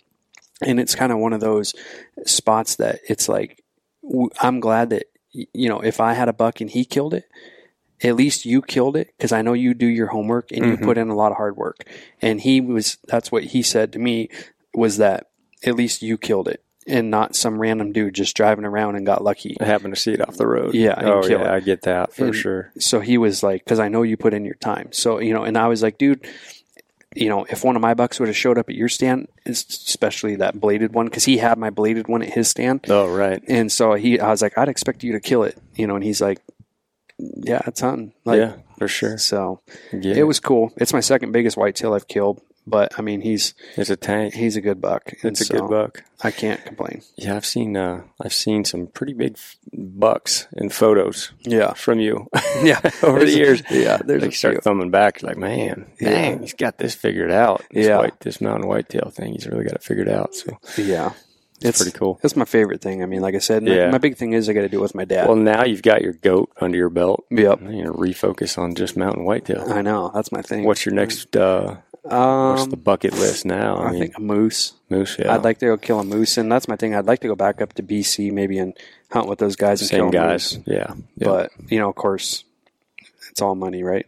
That's all it is. It's just money. Yeah, if I had plenty of it, I'd be up there every year, but I don't. So that's what keeps us from doing so many things as hunters. Well, cool, man. You got some awesome stories. I'm glad I got to hear them. Yeah. I hear bits and pieces, as we talk, but I never got to hear the full thing. So it's cool hearing how everything's worked out, and appreciate you coming on and letting other guys, hopefully everybody else, pick something out of that and take something away from it. But great stories. Probably have to get you on for some more, because I'm sure we could go back and talk about previous hunts. And we could do a lot. That was just this year. Yeah, that was just 1 year, but it's got to be one of your better years. Yeah, I think aside from probably 2008, 2013 when I killed my biggest whitetail, I killed my biggest bull. Oh, and that's this guy here I'm looking at. Yeah, and that was in Montana, in the same spot I killed this year. Oh yeah, so 13 was a pretty good year. I killed my biggest buck and bull, but then, we've got a couple other, 2008 I killed 2 caribou and a bull and a buck, but, it's one of those things. This year was kind of, I probably put in more work in like preparing and everything, and so it felt more rewarding than right. No, that's a huge part of it too. Yeah. All that prep work and time spent, whether it's working out or eating or shooting, all those things. It's just, once you've done all that and committed yourself to doing it and getting yourself right, when it all pans out at the end of the season, it's kind of hard to explain, but it feels so much better, right? Yeah. Because you earned it. Exactly. You didn't just go out and it happened, but you earned it. You put in the time. So almost like you deserved it. So yeah, you feel like you put in all that hard work, and it's not like you deserve the animals, but in a way it is. It's like, dude, I've put in, and I mean, anyone that knows me could contest to that. It's like that I've put in so much work, whether it be in the gym. I mean, it's like I work all day, go to the gym for an hour and a half, come back and work till 10 or 11 at night, like sure, every week. And then it's like I'm working and I'm working out and then I'm shooting, and it's like doing all the things I should be doing. So it's like when I go hunt, I feel like I've put in my time. So it's just fitting that you get rewarded, with something that that's what you were going for at the end of it. Exactly. Yeah, for sure. Cool, man. Well, where can guys find you? Check out your stuff. I know probably folks would like to see some of those critters we just talked about. Yeah, they can. My Instagram is probably my most updated one, at John Gabrio, so JonGabrio. And then a lot of my work and stuff is at apexadvertising.co, just CO. So if you guys are looking for any work or anything or whatnot, and then I also have a link on my Instagram. But perfect. Yeah, they can go see some pictures on my Instagram.